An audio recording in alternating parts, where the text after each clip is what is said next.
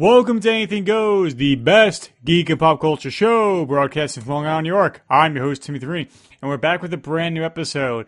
And I know the last episode we did was a Batman commentary track, and there are going to be more commentaries in the future, but right now we're going back to our traditional review, and the title says Scarface 1983, because I had the feeling I just wanted to rewatch it recently, and I know there's a few people part of the Real Fans for Real Movies podcast fan group that are just as much as fans of this movie as I am. And I said, hey, would you guys like to talk about that? And luckily, they obliged me to come on. Now, the first co-host, I just realized they're both got podcasts and that I've been guests on and everything. So I just realized how small our group is, that we're kind of incestuous. Like, you want to be on my show? Sure, you can be on my show. And the first host, he is the host of Dark Tower Radio, Mr. Jeremy Lloyd. How you doing, Jeremy? Hey, thanks for having me back on. I'm trying to remember. I can't remember the last Anything Goes I was on. I know I've been on Please Rewind a couple times, but I can't remember which was the last Anything Goes episode I was on. Was it you, Andy, and I doing Christine? That sounds about right. It may be. Jeez. Well, I'm just like, I just kind of felt like I opened the door of the TARDIS while we're mid going through time and just peer through the time spectrum. It's like, and I just closed the door really quickly because it just, the inevitability just like crushed to me. And I'm like, nope, not doing that. Now, the other person that's on the podcast cackling along to my existential crisis, he is the host of Superhero Stress, Mr. Philip Barker. How you doing, Philip?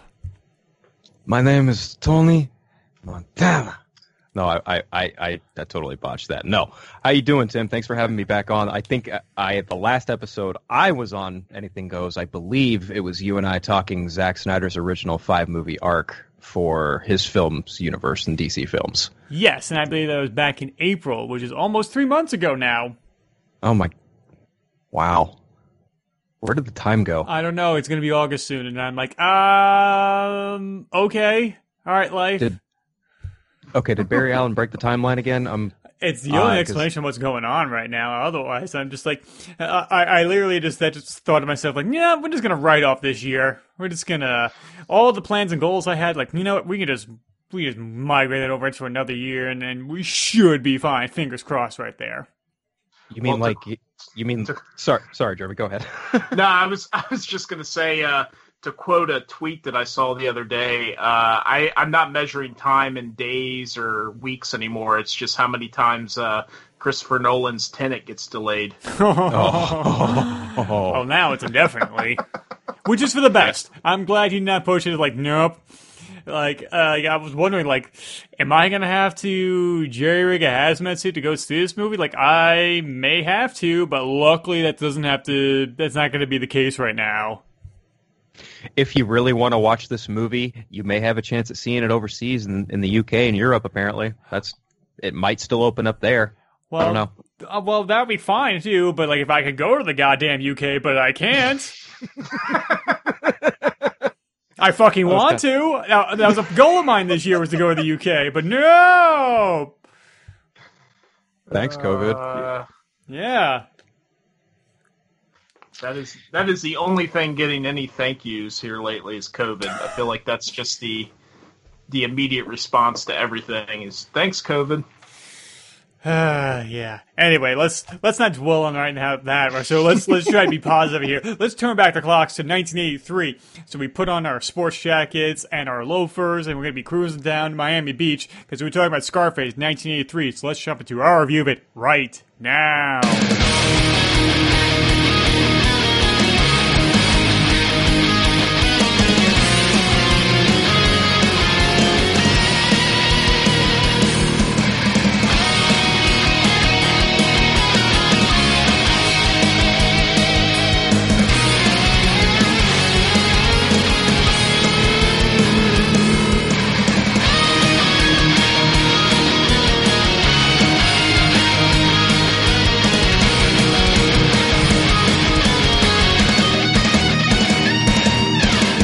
Okay. Now, Jeremy, what is your history with this movie? Well, since it came out in 1983, I can safely say I did not see it in the theater. I'm sure our friend Guy Milks probably did, but not me. This is one I had always, was curious about because it's, as we'll get into it, I mean, it's so in our pop culture zeitgeist. I mean, even, back when I was younger, it was just one of those movies like The Godfather. It's just, even if you haven't seen it, you know of it, so, but I didn't get around to seeing it, I think, till I was, in my early 20s. One of my friends let me borrow his copy, and it was... wait for it. It was one of those double cassette copies that, unless you were born in '83 or you're very hipster, you probably have no idea what those are or ever seen one. But movies that cracked the 3-hour mark back in the day, they used to put them on like a 2 cassette set. I think Titanic was one that they did that with. Scarface is one. I mean, there's probably a dozen others, but I remember getting this big box set of Scarface and watching it over a whole day, just sitting down and watching it, and I just became immediately hooked with it. I saw this one before the Godfather trilogy, so it was kind of my first real exposure to like Al Pacino gangster. It was just one. It just really stuck with me. I don't know if it was the visual style of it, the setting, the over the top, larger than life characters that it had. It just really stuck with me, and I've just been a huge fan of it ever since. And I completely understand why this movie is such a pop culture cornerstone in our society. Awesome. That just made me think of two things. One, I just had a funny idea of a visual, like giving kids today the double VHS package and seeing it being too big for them. It's unwieldy. Like, how do I deal with this thing right here? As if it weighed like 500 pounds. And two, I'm recontextualizing a scene from Godfather Part 2, but the subject of it is fighting for the gangster fandom in Jeremy's heart, and it's Fredo talking to Michael. He's like, Scarface, I'm your older brother. I was here first, but I was stepped over. I'm smart. I can do things. Well, you can imagine my reaction when I watch this, and then I go back and watch the Godfather movies. I'm like, whoa, wait a minute. It's just two completely different performances from Pacino in those two franchises. So, it was pretty eye-opening to see Pacino in the Godfather movies compared to this movie. Right. I mean, because he's, for the most part, in the Godfather movies, he is far more soft-spoken and only has outbursts every so often in those movies. But more so in the third one when he's near the end of his life. Spoilers. And well, that's after. I believe that was after "Scent of a Woman," wasn't it? So that was kind of the character he played in everything after that. It was right around that time, at least, and then he was. Then, if you want to do like latter day Pacino impressions, you got to drop your jaw a little bit into like as if like it's like spilling out of you right there, like so. Just when I thought I was out, they pull me back in. And then, you think of, Dog Day Afternoon or the early Godfather movies where Pacino's very nasally. And he's like, Attica! And, that's my favorite Pacino performance is in Dog Day Afternoon. And Selena Lumet will come back up later on. That's not just a random tangent right there.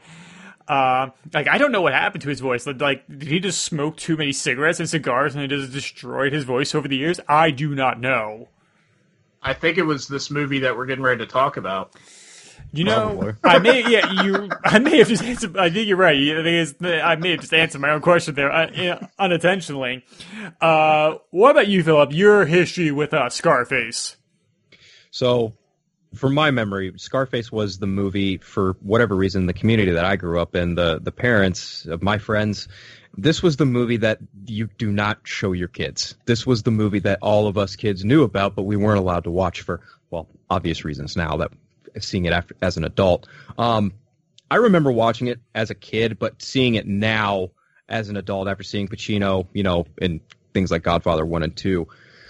I gotta say, the first time rewatching it, however long ago I did, before we finally hammered down the date to do this, it's by far one of the most jarring movies I've watched in a long time, but at the same time, I just remember watching it and hitting you guys up like, why does this remind me so much of Vice City, the Grand Theft Auto video game? And I was like, oh, because Vice City is directly influenced by this video game, so that makes a lot of sense. As far as Pacino's performance goes, like, love it, hate it, you cannot deny this is hands down a performance for the books, because I don't ever foresee anyone doing anything remotely close to what Pacino does here as Tony Montana. I think you're right there. I mean, the joke, well, not even a joke, but like, they've been teasing a remake for years, and I'm just wondering, like, how do you do that? Like, unless you do kind of like how this was, because this is technically a remake. This is a remake of a, I think it was 1932 film with the same name, directed by Howard Hawks, starring Paul Muni. Unless you do something akin to that, where you have the bones of it, but then go in a completely different direction, there's no way to top this performance and the kind of grand nature of this movie. Yeah, and I mean, I think I think 50 Cent was attached at one time. They were talking about doing kind of a urban inner city, with a, African American type drug lord or something. They were going to go with that approach. I remember there was rumors that 50 Cent was attached at some point. But I haven't heard anything about it in a long time. But yeah, you're right. Much like with this one, I think you would have to take a different approach and just a different setting. And I think that's a smart way to do it. But at the same time, just the way this one completely overshadowed the original. I mean, even when I got my Scarface box set, it actually came with the original movie, and I didn't even know that existed at that point in my life. So, it just tells you how much this version here has just become like the one that everybody knows as Scarface. So it would be tough, I think, for them to sell another Scarface remake without it being immediately compared to this one, regardless of the approach they take. Yeah, and like I'm looking at the Wikipedia page now, that according to May 14th, 2020, the directing duties is to Luca Guadagnino, who's most famous recently. He did the Suspiria remake. And the script is being written by the Coen brothers. I remember hearing about that. I don't remember how long ago, but I remember hearing that the Coen brothers had decided, or they were going to crack a new Scarface script for modern time, a modern rendition of the Scarface story, I guess, would be the best way to say it. Well, being a Coen brothers fan, I'm trying to picture what that looks like. I mean, I guess if they're just writing it and not directing it, I guess it could be not what I'm used to with them, but I just watched The Ballad of Buster Scruggs the other night, and I'm still trying to, trying to figure that one out after I watched that. So I watched Hail Caesar the other night, so I get it. Hail Caesar is a lot of fun, and it is, yeah. And I feel bad for the guy who eventually would play Han Solo in that movie, because like he's literally just given result direction by Ray Fiennes the entire time. Like, that's not helping his performance whatsoever. That's not how you direct actors. That's how you make him feel terrible. And Buster Scruggs, like, that's something I think you need at least 2 viewings, because the first time you don't expect what the hell it is, and like somebody broke it down, like, oh, it's the different, like somebody broke down, like you break the stories up into like 3 parts. There's the 3 different eras of Coen Brothers storytelling, and like the earliest stuff is more their bombastic, like Raising Arizona kind of style, and then later on it's like, oh, this is when things get a little more serious with Fargo and like Oh Brother Where Art Thou. But then in the latter half of it, it's like, oh, this is when they become a little more, I don't want to say serious, but more reflective, where you have things like A Serious Man or No Country for Old Men, kind of like, especially the Carriage story, which is all about death, and which I think at first I'm like, oh, this is just a really boring segment, but like by the end of it, I absolutely adored that segment of the movie. Well, you're talking to the guy who's seen The Big Lebowski more times than I can count, so I understand having to watch Coen brother movies more than one time to fully grasp the genius of a lot of them. So, yeah, and like the fact that they've done writing gigs before, like they did a rewrite of Bridge of Spies for Spielberg a couple of years ago, so it's not new for them to come in and like, oh no, we're gonna do a script for a movie. Like they'll take writing gigs while they're in between projects, which I think is really commendable and keeps them their storytelling skills sharp.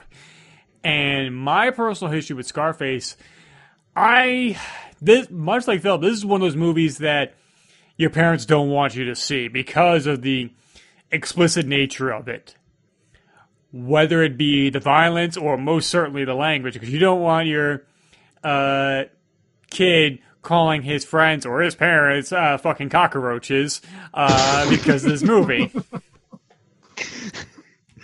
That's just like the tip of the iceberg of the expletive nature and content that is just littered throughout the majority of this movie. I know. Like, there's one insult thrown Montana's way towards the end that I'm not going to repeat on any airwave, but it's bad.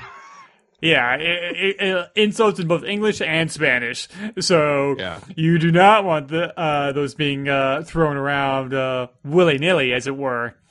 And so I think I saw this. This must have been on before AMC became a hub for primetime, not primetime, but like prestige television. That's the word I'm looking for.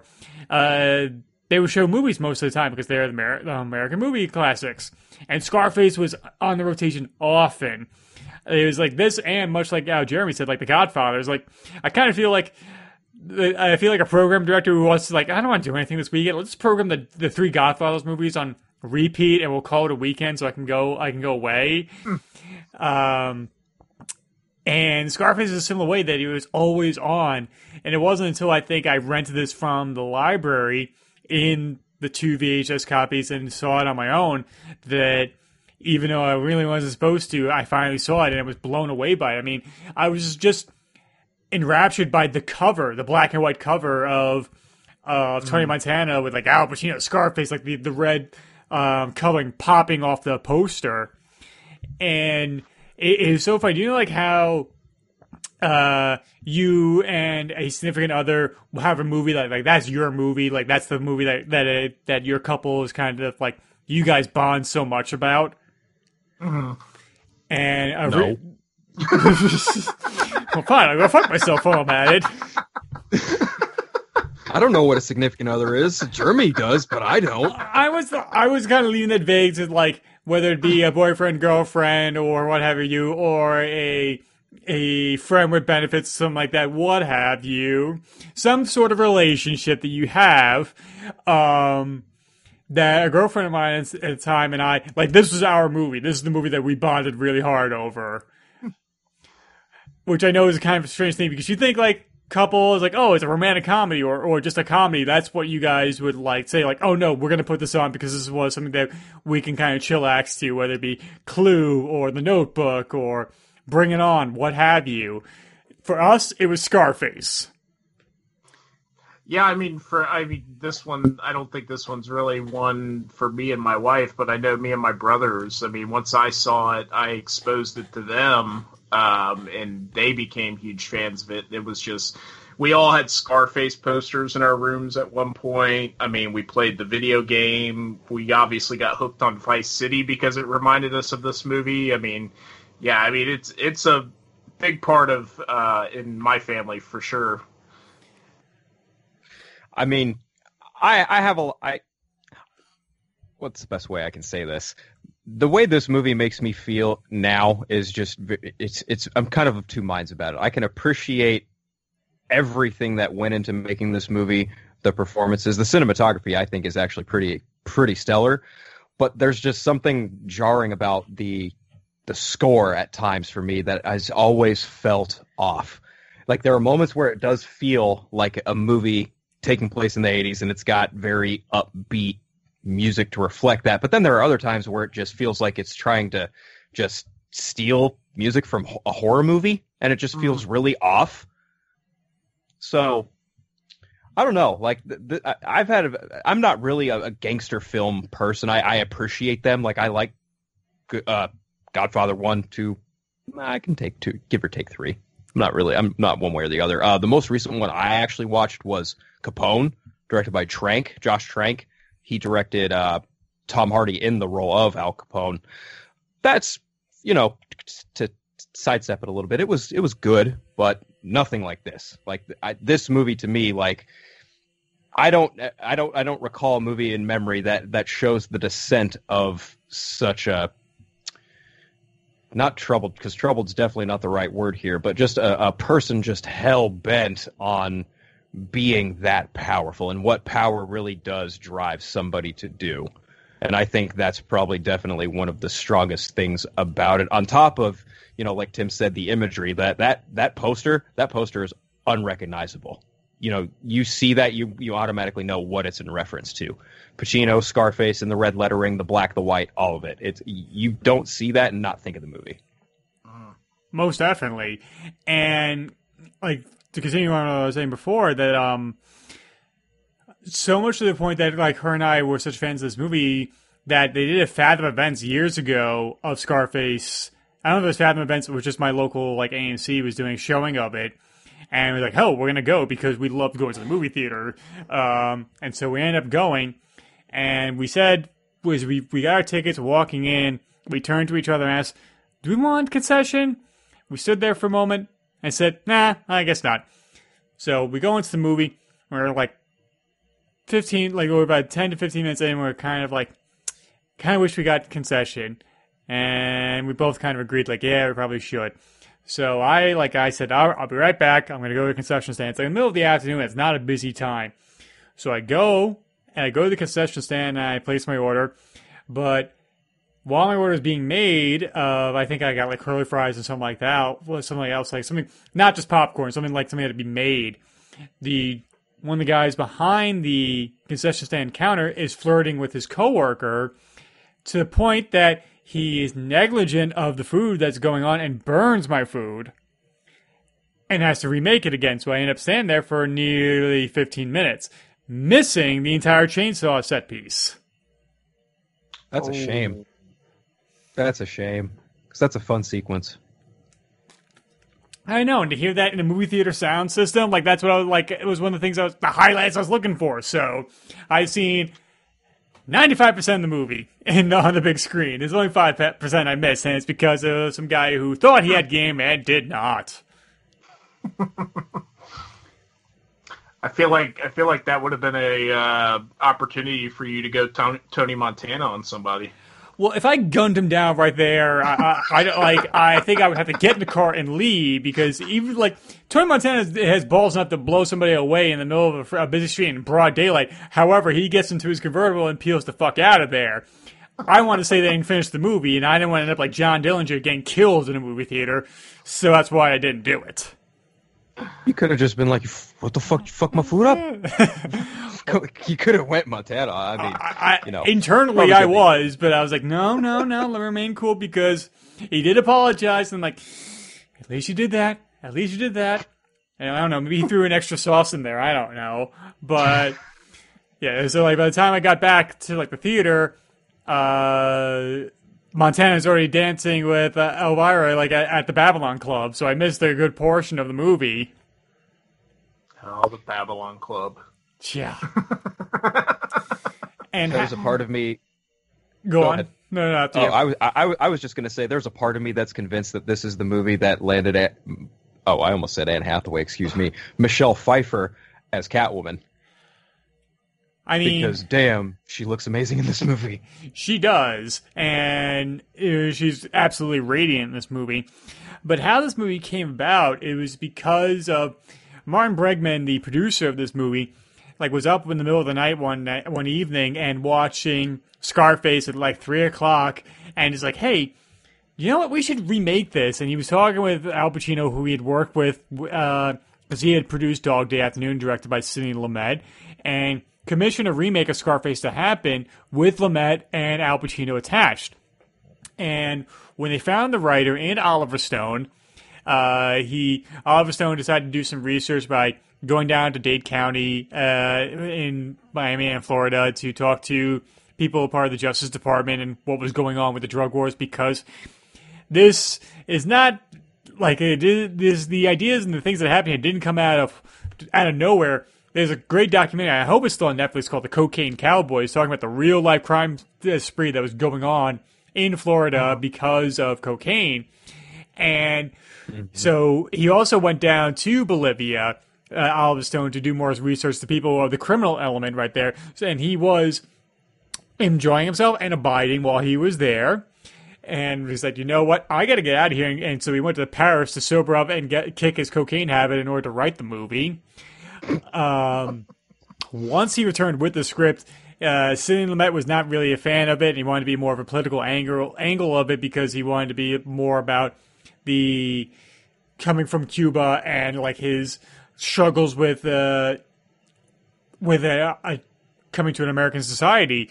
And they said, like, no, this is the kind of direction we want to go. So Sidney Lumet bows out. Brian De Palma comes in, and they began. Filming took place between November of 1982 and May of 1983. And even though they were supposed to shoot a lot more in Florida, they got threats by the Cuban community because they thought it was a pro-Castro, anti-Cuban movie and just kind of thought it had an agenda against them and started to threaten people in the production. So they ended up leaving Florida, going back to Los Angeles to shoot most of it, and only did a few external shots in Florida to pepper throughout the movie. And it eventually would come out in December 9th, 1983, produced on a budget between 23 and 37.5 million. Would go on to make 63 million worldwide, and mostly negative reviews. There were a few people who enjoyed it, like Roger Ebert gave it 4 stars. Lennon Moulton did not like the movie. Apparently, Kurt Vonnegut and John Irving, the famous authors, walked out during the chainsaw sequence because they thought it was too violent. And it would go on to kind of change pop culture afterwards, and it became, even though like it was a success, it definitely became a cult film. And so the movie opens up in 1980. The Cuban refugee, Tony Montana, is part of the Mariel Boat Lift, which was a boat lift of getting people who wanted to leave Cuba for the United States. And so Castro said, like, all right, you want to leave, but now you got to take so many of my prisoners, even though it's only supposed to be a couple thousand people being extradited, like tens of thousands are now in Florida. And we're introduced to Al Pacino's Tony Montana, who's got this bravado about him and doesn't take shit from anybody. So, Jeremy, your feelings of how this movie opens up? Well, yeah, just to go back to, what we were talking about, how this kind of takes the Scarface at that point, a modern period. I love the whole Cuban angle because, so many gangster movies we see usually involve, the Italian mafia in some way, shape, or form. And, obviously we all enjoy those if you're a fan of the genre. But I really liked how this one took this different approach. And we got, this story about an immigrant coming, not from Italy or not having any ties to, what we're used to seeing with gangster movies. And they tied it to this, thing that was actually going on at that time. The whole thing with the Castro refugees and him essentially sneaking people into our country that he felt were undesirables in his country. And we got flooded with all these, criminals and things. And, so right away, that I guess, what would you call it? The immigration service, I guess, are onto this. And, we meet Tony Montana and, right off the bat, Pacino's chewing scenery, in his first scene, it doesn't pull any punches at all. It's a great introduction to the character. I think, in my opinion. And, I love the whole back and forth between him and the immigration people about how he got his scar and, literally, showing, a scar on his face, which is cool. Nice. And Philip? Number one, the intercutting of what feels like documentary footage, but I don't think it might be, it might not be. I'm not 100% on that, but the intercutting of that between the opening credits leading up to Pacino's, introduction as Tony Montana, where he's having it out with the immigration. It's something like, I just remember seeing it recently and just like watching it now. I had no memory, really no recollection of watching it back then. So watching it now felt like watching it fresh for the first time. So watching him kind of lie through his teeth here a little bit to get through immigration it's pretty funny. Like Jeremy said, he's chewing scenery up left and right. I gotta say, I think I pointed this out to you guys too. I said it's astonishing to me that he keeps his accent virtually the same, and he manages to squeak out the word. He squeaks out the word "fuck" without moving his lips. It's astonishing. Well, and I know he got we'll probably touch on it a little more as we go on the movie, but his accent, I know, got a lot of criticism from actual Cubans. I think in a behind the scenes or making of documentary I watched, but and I get that argument, but at the same time, I mean, this is a character. I mean, he's, like I said, he's larger than life, so I don't have a problem with his accent just being over the top, because I think it's one of the things that make the character so memorable. Yeah, I mean, he based his accent on the cinematographer John A. Alonzo, who is best known for obviously this as well as Chinatown. Mm-hmm. And like he told him to speak Spanish to me, like to speak Spanish to me the entire time, don't talk to me in English, and just kind of based his pattern based on him. But I can understand where it could be thought of as like it's a little over the top and it's a little silly, that it doesn't seem as genuine and could have issues with it, because I don't know if it's just because it's so imitatable throughout the years, because so many people have done Tony Montana impressions since this movie came out. Well, and it's I mean, obviously this is looking at it in hindsight because we know how Al Pacino is now, but it's like, part of me is like, well, how much of that is Al Pacino going over the top with an accent, and how much of it is just, that's Al Pacino? If Al Pacino's doing a Spanish accent, that's what he sounds like, So it's hard. I see it both ways. I completely sympathize and understand people who would have a problem with it, especially if you're of Cuban descent. But at the same time, with it being a fictional movie, and this character is literally over the top in everything that he does, from the clothes he wears to the way he walks and everything. I mean, for me, it doesn't bother me because it's just part of the character and what makes the character so fun and memorable. Yeah, I totally can see that. And I mean, I can get that uppity about Tom Cruise's accent in what's Last that? Samurai? No. At least he's playing an American man. I forget what the hell the movie is. It's him, it's Nicole Kidman, not Eyes Wide Shut, but they're Irish immigrants during the Oklahoma land rush. Oh, Far and Away. Far and Away. Or Tommy Lee Jones's accent in Blown Away. Very over-the-top Irish accents in that. So yeah, I understand where people are coming from with that. And my feelings on the opening here is like Philip said, I do enjoy the documentary footage that we have opening here. Then we have punctuated with the opening credits. And then when we're introduced to his character, we're not introduced into a big crane shot or wide establishing shot. We're introduced to him in a close-up, and we dilate 360 degrees around the room. A trademark of Brian De Palma. He loves to do a 360 track around the table, which you like notice in a lot of his movies, and it's something that Quentin Tarantino loves doing as well because he's a huge fan of Brian De Palma. Well, we also get that nice introduction to that, score that Philip was talking about earlier. With these the opening crawl, I guess you would call it. that I think for me at least has just become iconic. Whenever I hear that music, it's just so recognizable as Scarface. I don't know if that's some kind of 80s like synthesizer, or I'm not sure what that. I mean, I'm sure I knew at some point when I was really into the movie, but I can't remember what they used to make that score. But it's just so recognizable with this movie. Yeah, Giorgio Moroder was a kind of like known he has like a nickname. What was it? I wrote it down here. He's dubbed the father of disco, and like he's known for a lot of electronic dance music, and so it's very heavy on the synths.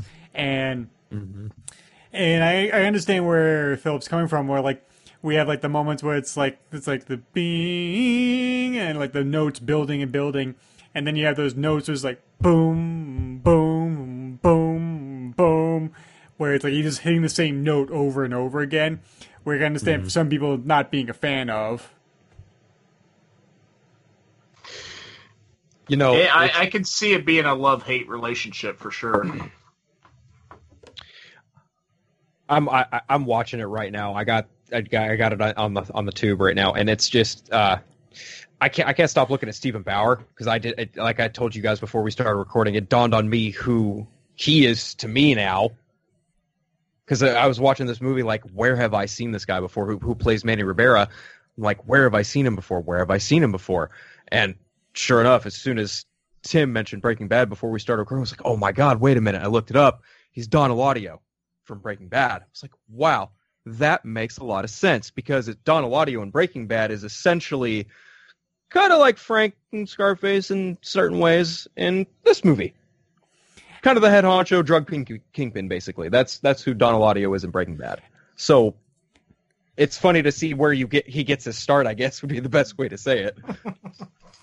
Right, and then he's not the only Breaking Bad alum that's in this movie.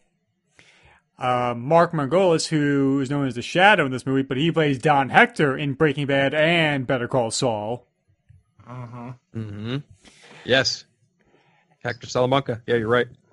If only there was like a bell in this movie or somehow like that would have just been too perfect right there. But as you mentioned, Manny, after Tony is trying to successfully try to get his way into America, they don't believe his shtick and send him to Freedom Town, which is kind of like a shanty town in downtown Miami. Yeah. And we meet Manny, played by Stephen Bauer, who also couldn't get into America, so they're kind of stuck there and wait until hopefully they will be able to get out of here one day. And that's when Manny finds out, like, hey, we can get out of here with green cards if we do this one thing for a drug dealer named Frank Lopez, and all I have to do is kill a guy named Rabanga who killed Mr. Lopez's brother in Cuba years ago. And so when a riot breaks out at Freedom Town, this is when they use the opportunity to kill Rabanga. And I love this suspenseful sequence of them slowly closing in on him until he's eventually killed. Jeremy, how do you feel about this little set piece? Yeah, I mean, it really sets up some stuff with the characters. You get this whole, obviously this has ties to Cuba, so there is this whole communist connection, and we start to see the seeds of, Tony's character and Manny's character, kind of being anti-communist, which would explain a lot if you watch the movie and see where their characters go and how much they're into, just the whole decadence and, the American dream, quote unquote, coming from, Cuba, which, became a communist regime, a lot of that, self-made, becoming wealthy and stuff, that's not something that is practiced in communist countries. It's so them coming to America, you could understand, they have this lust for that, that American dream, I guess, and becoming this huge wealthy, self-made person. So, and you get to see that they're willing to do whatever it takes to accomplish that. And, this Rabanga guy is, I think is what I remember. He's like a communist, or he's a communist sympathizer or something. And, they pretty much take him out like a raptor, pack of raptors in a way. It's a good scene. And like you said, with the whole cinematography and stuff, it's a really good scene. Nice. What about you, Philip? Rabenga. Yeah. So, like you mentioned, that as you were saying, this the breakout sequence of the not Little Havana, but like the where they're at. It's escaping me right now. I'm having a brain fart of where they're at in downtown Miami. The makeshift structures, the immigration camps. I guess the best thing to call it. Yes.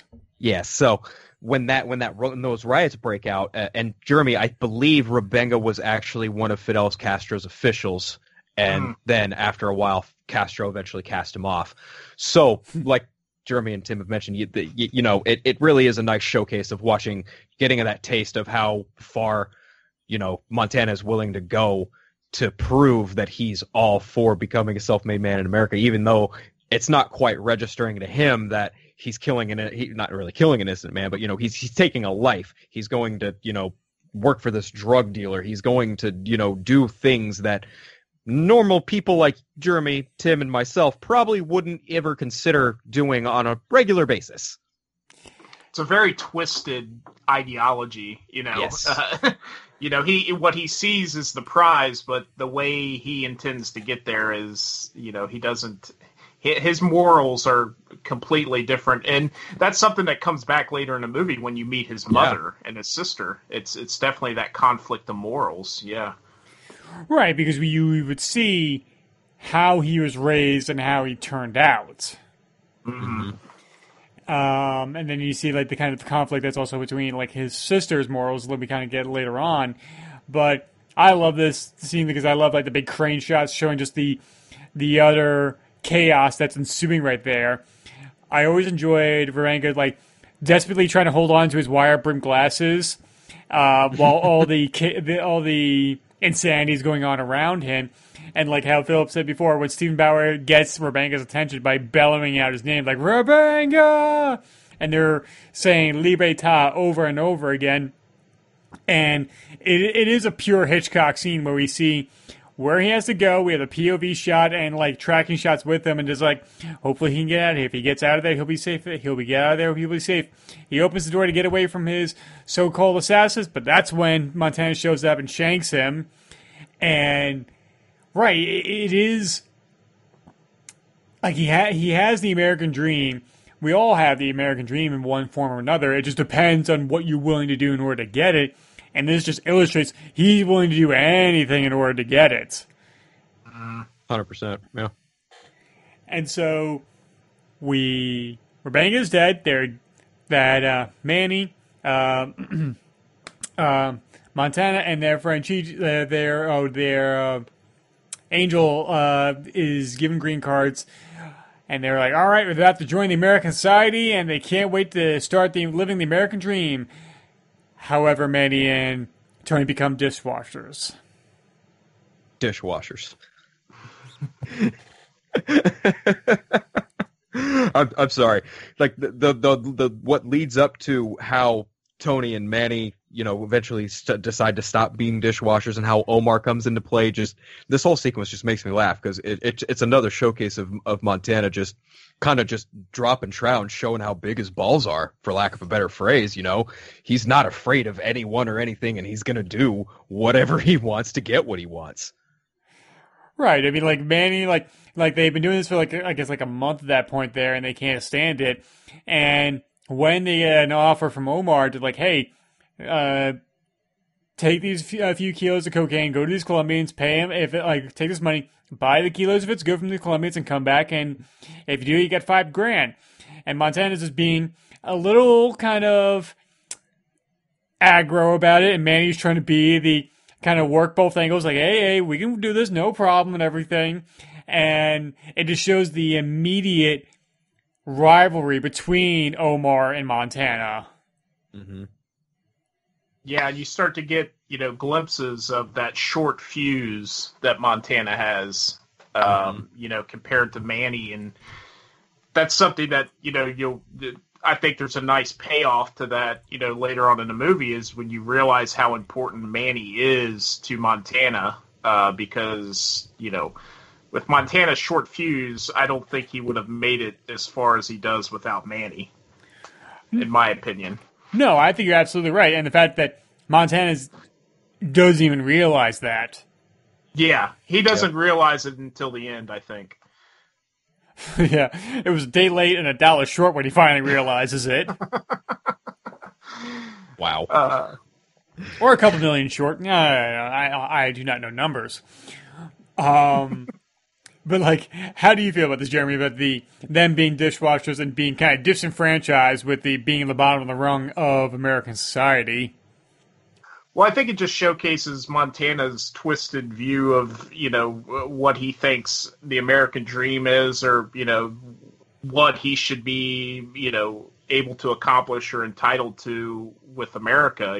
He's got this, he gets tempted with the easy money, the quick money. And there's a lot of people even today that's how you fall into, the drug business and things like that. It's, they're dishwashers. We're all making chuckles about it because it's funny that scene is just really funny to see them two doing it. But, it's honest work. It's an honest living, and then they kind of rub their noses at that because that's not what they don't want to work hard. They're looking for that easy way to the top to get there as quickly as they can. And that's why, they're more than willing to go in and do a drug deal with some Colombians with no regard to the fact that, they literally got green cards and they're already, meddling around in something that could get them kicked out of the country, quicker than they got in.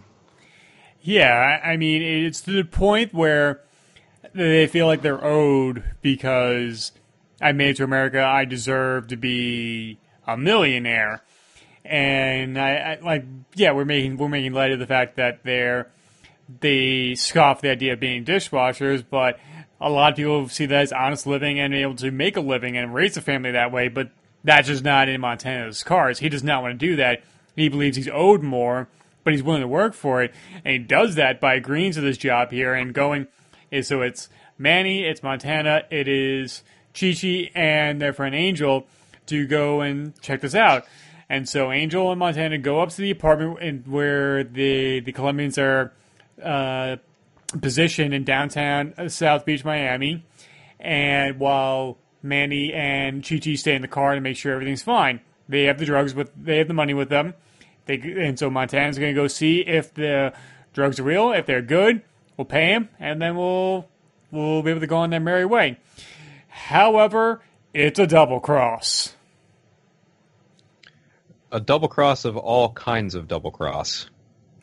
That's for sure. And it involves a chainsaw and turning up the TV and just some really, really wicked back and forth watching, you watch Tony watch Angel get just cut by that. This whole sequence doesn't necessarily make me jump out of my skin, but it's tense, and it's tense in all the right ways it needs to be tense. And it also, again, it's a funny little callback to Grand Theft Auto Vice City, or vice versa. Vice City calls back to this hotel specifically, this little Havana hotel. It's you can feel the tension as soon as Montana walks into that room. I mean, you can just cut the tension with a knife. I mean, you can already tell that there's something not right here, or something's not gonna, the drug dealer's not gonna play ball the right way, and this is just.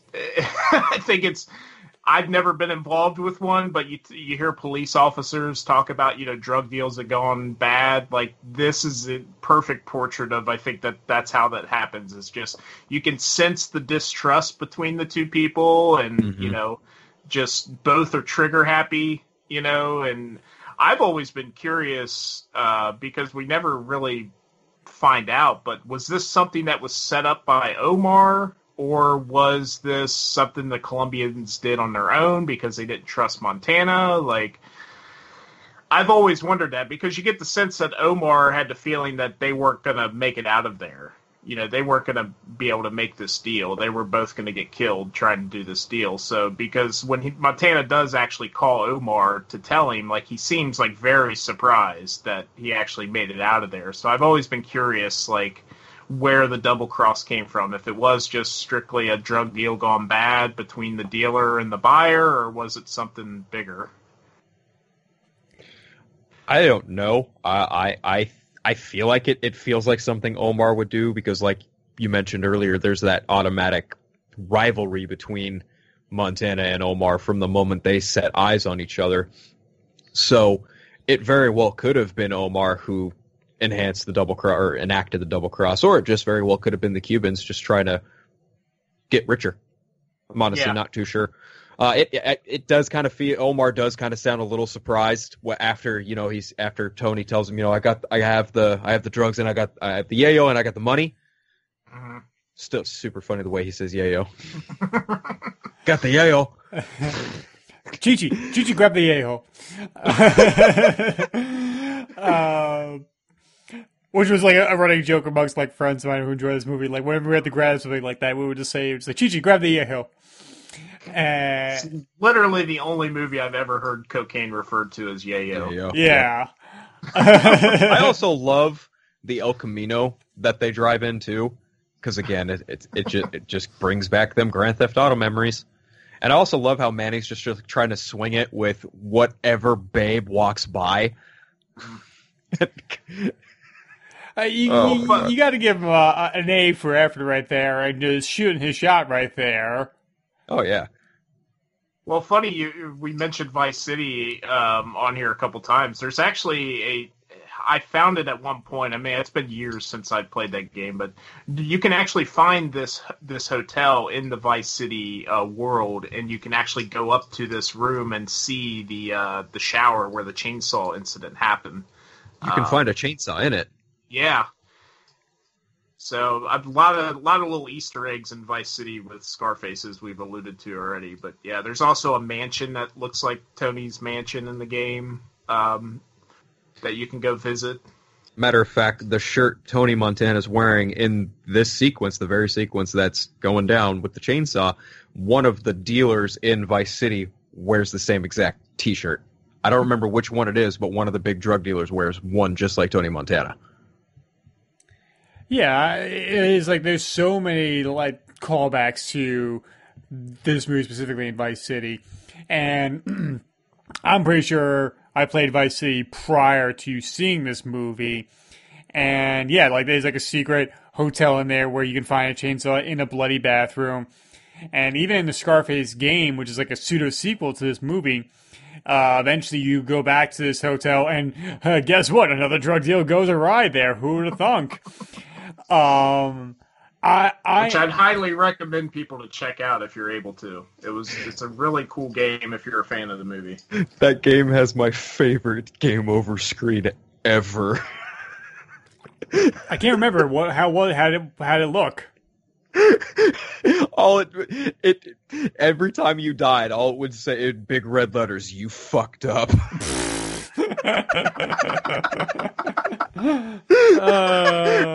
That's amazing. Every time my cousin would purposely die just to watch me react to seeing that come on the screen, because I just lose it and laugh every single time. That's amazing. Yeah, I really enjoy the set piece here, and I never thought of it that way, Jeremy. If was this a setup from Omar from the beginning? I've never thought about that. Yeah, he just seems really surprised when Tony calls him, and then I mean, we'll get to it, we get into the next scene, but, there's the camera pans to Omar when Frank talks about, if people would just do business the right way, there'd be no fuck-ups, and you get this shot of Omar. So that's why I just always kind of put that together. It's like, well, was he involved with that? But then at the same time, it's like, well, why would he he literally just met Tony, so why would he be trying to set him up? But there's just some little nuggets here and there that make me think that he had something to do with it for some reason. I mean, like, go on, Philip. I was just going to say, like Frank tells Tony a bit later on, don't ever underestimate the other guy's greed. He's not wrong. I mean, it's so funny. Like, it's F. Murray Abraham. Like, you should not trust him if he shows up in your movie. Like, he tries to kill Tony here. He does kill Mozart at one point, and he portrays Arnold Schwarzenegger in Last Action Hero. He should not be a character you trust whenever he shows up in the movie.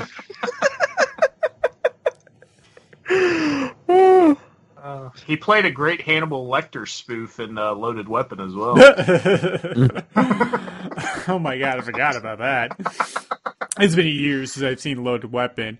But like, my final thoughts on the set piece here. I love that camera goes from like the window of the hotel room, cranes down to see what Manny's doing, and all the way back, so you know the geography is what's going on there.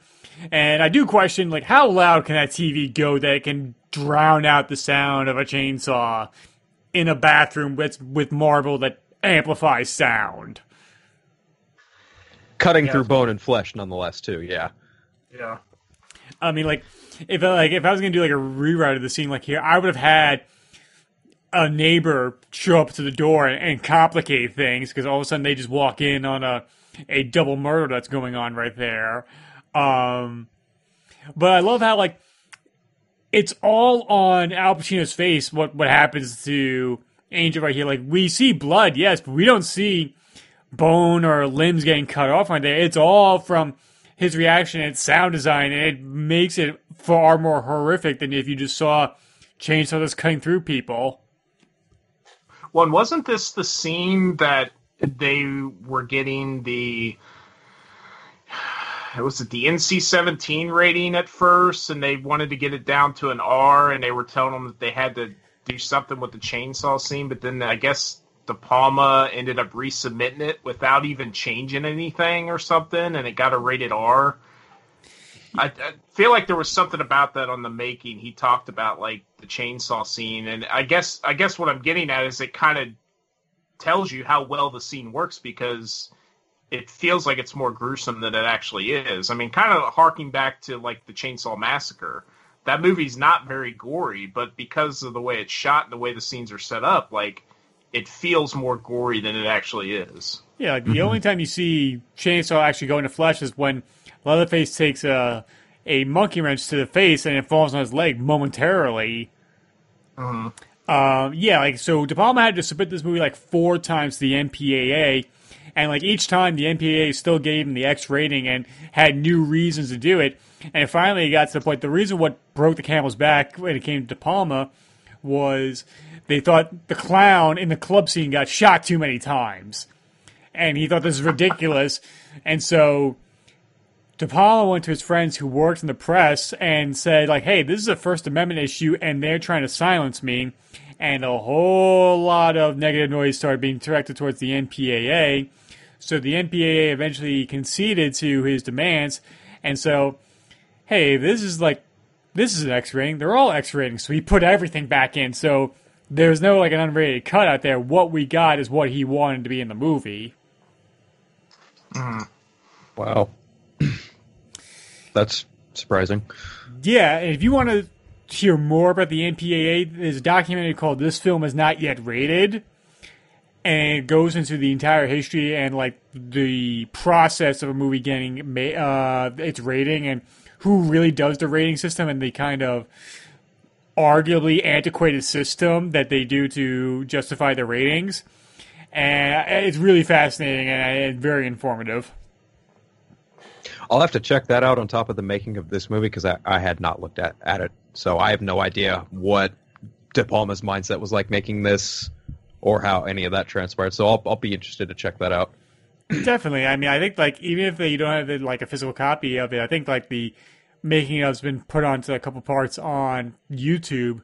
And so Tony meets his boss, Frank Lopez, played by Robert Loggia, and also meet Elvira, played by Michelle Pfeiffer, as they go to the Babylon Club, a very swanky and happening place in Miami, where Frank wants Tony to be like his number one guy. A number one guy. I didn't mean to do that, but it just kind of slipped out that way. And so, what was it? Omar and Frank kind of have feelings about Tony and Manny, as well as Manny and Tony have feelings about Frank and Omar, saying like, those guys are soft. We could run this business. And while Omar thinks of Montana as a fucking peasant, in his words, harsh, but it's what he says. And so they say like, we can manipulate him and keep him going. And so even from like their very first meeting, like there's already kind of a divisiveness between the two groups right there. How do you feel about this, Jeremy? I mean, Frank Lopez, there's scenes with him and Pacino, you can't tell who's getting the most scenery in their mouth, because he is just, especially at the Babylon Club where he's going over the rules to the game. I mean, he is just, whatever he was drinking, I need some of that. He was just having a great time. But yeah, I think it just further plants the seeds that it's never enough for Tony. He just got out of a dishwashing gig. He, impressed this, well-to-be drug dealer, I guess, whatever you want to call him. And he's going to be like kind of his number one guy. And Tony's already trying to figure out ways to step over him. It's not enough for him. And it's going to be the running theme throughout this movie is like, greed and how much is enough, and at least from the Tony character, it's never enough, so yeah, you already start planting the seeds of deception, with Tony and Frank, and, you already get the impression that, this isn't going to be a band that's together very long. How about you, Philip? So the contrast of the two sequences, when we first meet Frank, and he interacts with Tony and Manny after their big blowout at the Little Havana. It's very calm. They're it's formal. It's very formal. They're making nice. But then, pardon me, when they go to the club, it's very lively. It's colorful. It's wild. You don't really know what's going to go on. And like you guys mentioned, Frank's given Tony the business basically. Like number one, don't underestimate the other guy's greed. And then they, him and Michelle Pfeiffer both tell him, don't get high on your own supply, which definitely comes into play later. Absolutely. But, there's just a lot of, again, I keep just going back to the cinematography.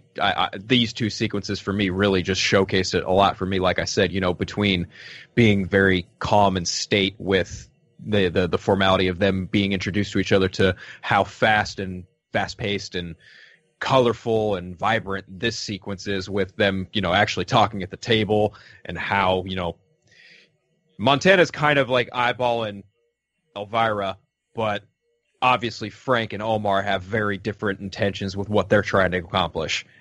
You can just kind of see everyone's hand as if they were playing a poker game, if that makes any sense. Yeah, it is curious, and I love how you bring up the cinematography, especially at the Babylon Club, is because during the pre-production, De Palma goes to John A. Alonzo and says like, "Hey, how do you feel about mirrors?" And Alonzo's like, I don't mind mirrors as long as there's only like a few. And he's like, "Oh, okay," because we have a lot, and I like to shoot multiple cameras, so this might be a tad tough because there's panels on panels on panels on panels of mirrors in the Babylon Club. And imagine like 2-3 cameras set up with their own crews and not trying to get them or the lights in the shot must have been kind of a pain in the ass for Alonzo and his crew. I didn't even think about that. Yeah, you're right. But I love the look of this place because it's like a hyped up disco and everything, and like the music's blaring, everybody's having a good time. And I love like what you were saying before, Jeremy. Like who's trying to eat more scenery here, Pacino or Loggia? And I love the line delivery for Robert Loggia when he's talking about the rules of the game. Don't underestimate the other guy's greed. Ha ha ha ha. And I'm just like, I feel like Tony right there. He kind of retches back right there, like, whoa, I was not expecting that. All right. Yeah, kudos for Pacino to be able to keep a straight face as as Loja's literally laughing and spitting in his face as he's screaming at him. I mean, Well, now they're both kind of huddled around, Omar and Lorcia. They're both huddled around Pacino, and they're just, like, hey, it's really that essence of like, you're ours now. We own you. Not necessarily in the government kind of way, but the really scary way you probably wouldn't want to be owned. And I'm not talking about prison. No, I mean, like, they probably were that close because in a club like that, you'd probably have to be that close in order to hear each other. If they're just blasting new wave at that level. But, like, you're right. Like, there's him, like, laughing and spitting in his face. Like, I didn't know I need a face guard. I'm going to have to go to the club tonight. And although when he eventually goes to dance with Elvira, like, Michelle Pfeiffer's got she's got her 1-2 step going on right there.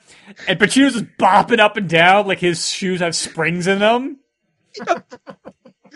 Oh, I love her line to him later on. I don't fuck the hell. Like, oh my god, it is ridiculous. Like, hold on. Let me wipe a tear away. I want to know if there's got to be somebody out there who's probably used the pickup line that Montana says to Elvira here, like, you have a look in your eye like you have not been fucked in a year.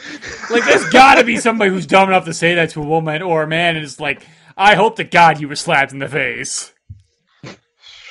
unfortunately, I'd be willing to bet it's worked more times than it's not. Oh, man. Maybe I'm doing it wrong. In the last 5 years, probably. In that setting, I could see it working.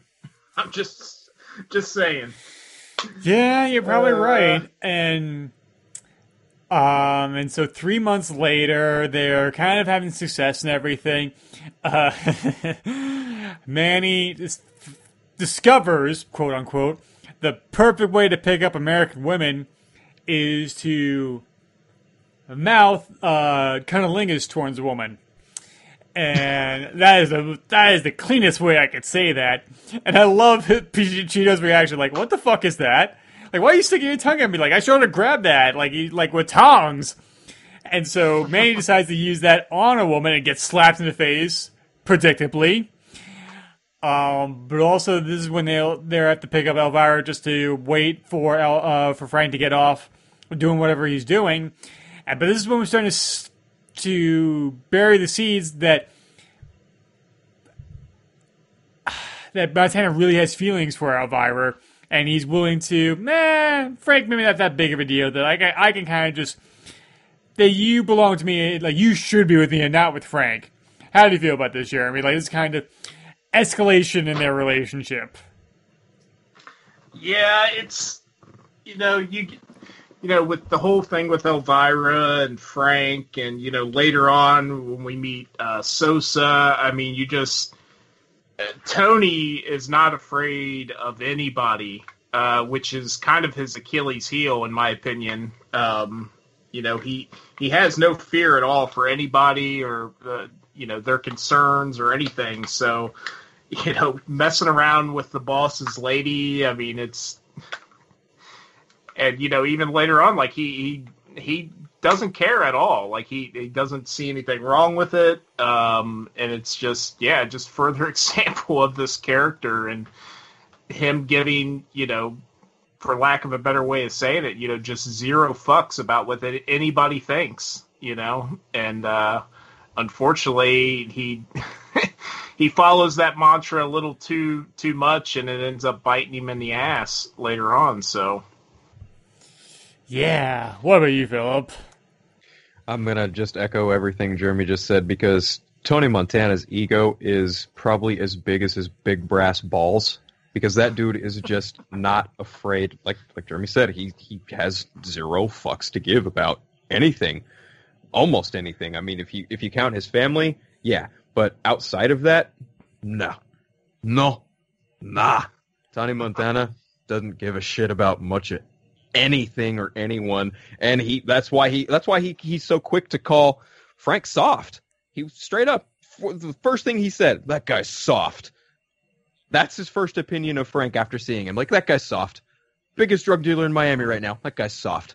Like, wow, that dude does have some balls. Yeah, you have to wonder, like, obviously he seems to have no respect for anybody, and it's, which is something that's kind of weird later on when we do find out he does have a line that he doesn't cross, which, is, I think, adds another layer to the character. But yeah, I mean, as the movie goes along, you're just like, man, this guy, he doesn't care. He'll do whatever it takes, and then until we get to that point where you do find out, like, oh, he does have a line that he won't cross. It's kind of surprising, to say the least, that he does have a line that he won't cross. Yeah, that he has a odd sense of morality to him. That, like, he's willing to massacre an entire group of people if he has to, but if it comes to women and children, he will not cross that line.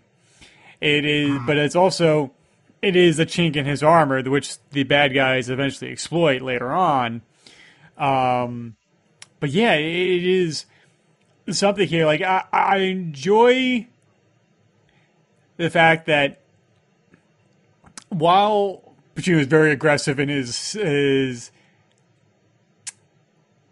flirtation, exploits. yeah, with his flirtation towards Elvira right there, but like he has a comedic sense about it. Like, he is not all that. Like, he's not like true like gallows and raping and everything like that. It's like it's not like that. But like, he's like, all right, fine, like, you're not really into me or like that, but I can still make you laugh. And he puts on her hat while they're behind the wheel of his car, like that. Like his line, like, would you kiss me if I wore the hat? And she's like, no, I would not. Playtime's over. She looks at him. She can't even keep a straight face when he's got that hat on. Like, okay, that is really charming right there. And it's something like, if it was not there, I think it would really hurt the movie. If it was just, it would be too, say like is too sincere or just too depraved of anything or too depraved of enjoyment. But like, he does have a softer side because we're introduced to his mother and his sister Gina, played by Mary Elizabeth Mastrantino. Wow, I totally butchered her last name. It's a mouthful, dude. Yeah, it is. It's tough, and where he wants to kind of flaunt that he's a big success in Miami, but his mother sees right through him, and his sister is like enamored with him. And so, Jeremy, how do you feel like this little interaction here when he tries to show that he's a big man and everything like that, but his mother just sees him as a petulant child? Well, before I get into my opinion of that, I want to quickly mention the actress that plays his sister.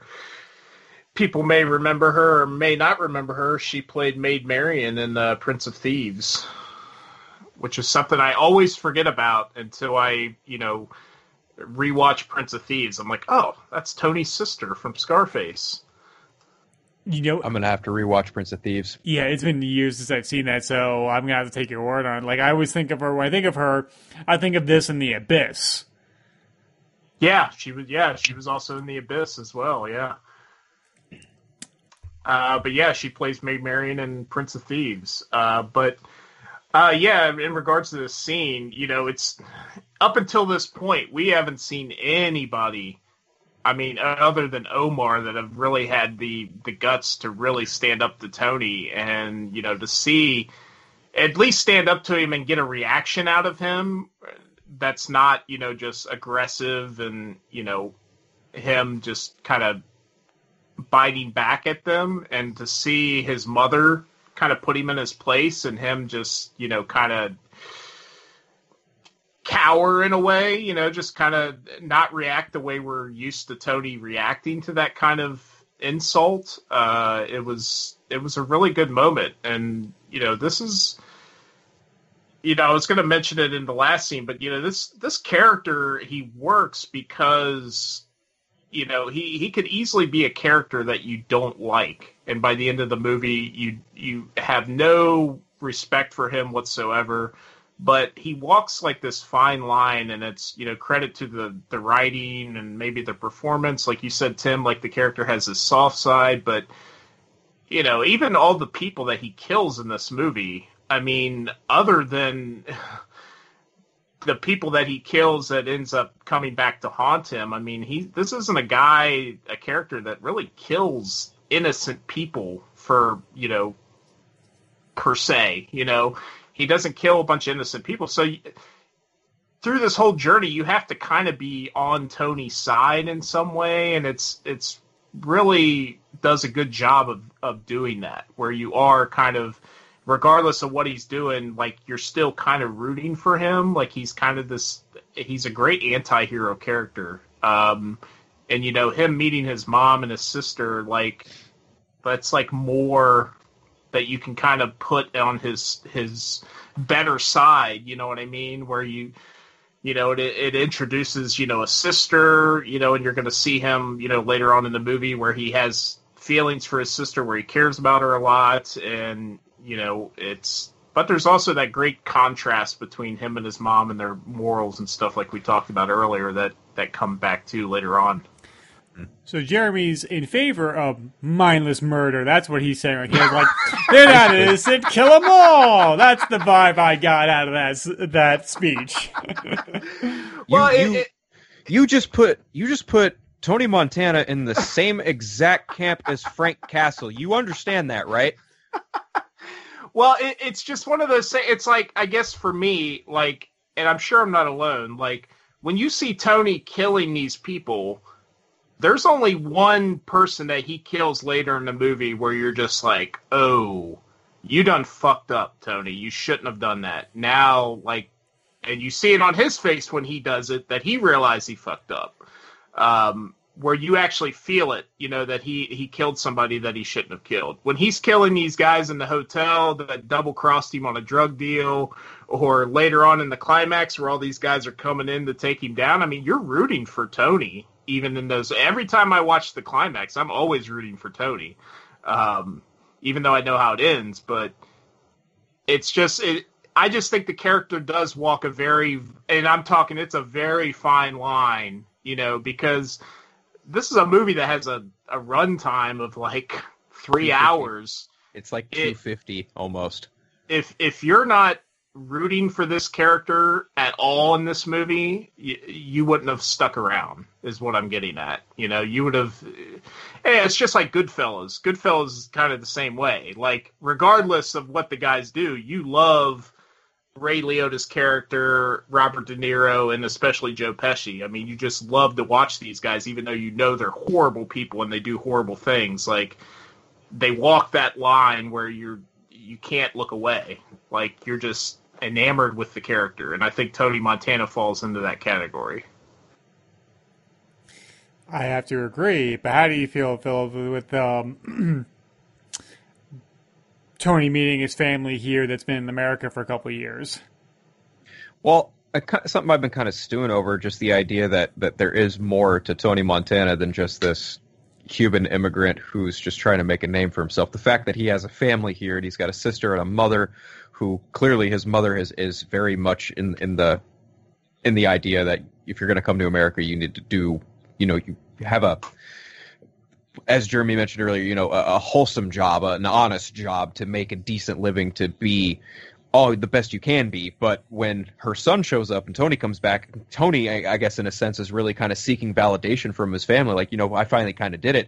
I guess to a certain extent, we all can kind of come to that conclusion at some point with our lives after we've moved out and gotten to a point of certain, you know, success, and we come back and, you know, we want to show our parents that we didn't fail, we did make it. But the thing is, his mother in this case, you know, she's broken her back in a sense to make an honest living, and for her son to come in and kind of throw it in her face, like, yeah, I did all this in a really roundabout way and I'm not being honest about it, but, you know, moms know best. Moms can tell when their children are lying, and she knows full well that her kid's full of shit.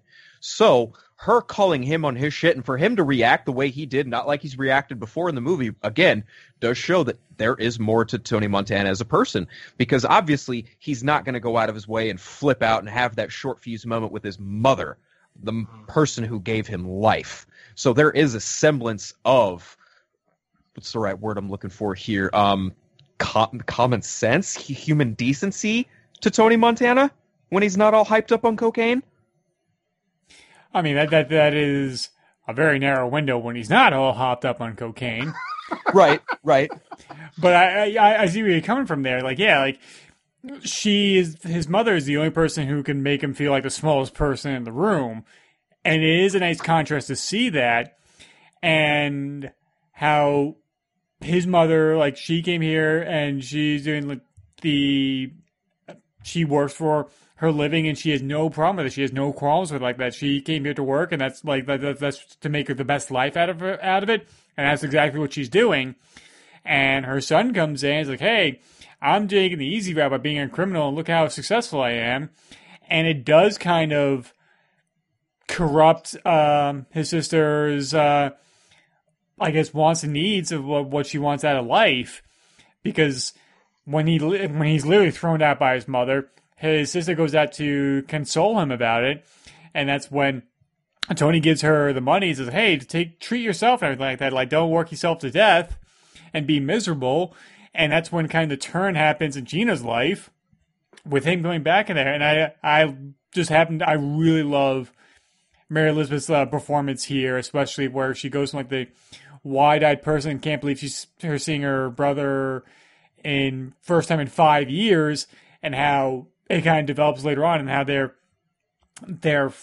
relationship becomes very fractured. But it's also another thing that happens here, that Manny now has eyes for Gina, and Tony wants none of that. Yeah, I mean, it's, just to kind of piggyback on what Philip was saying, it is really great to see this character, like, he's seeking validation from somebody, and that's not something that we would think this character would be doing. I mean, he hasn't done it so far. So for him to actually go to his mom's house and say, hey, look what I have, aren't you proud of me? And then the fact that she kind of throws it in his face that he's doing everything the wrong way.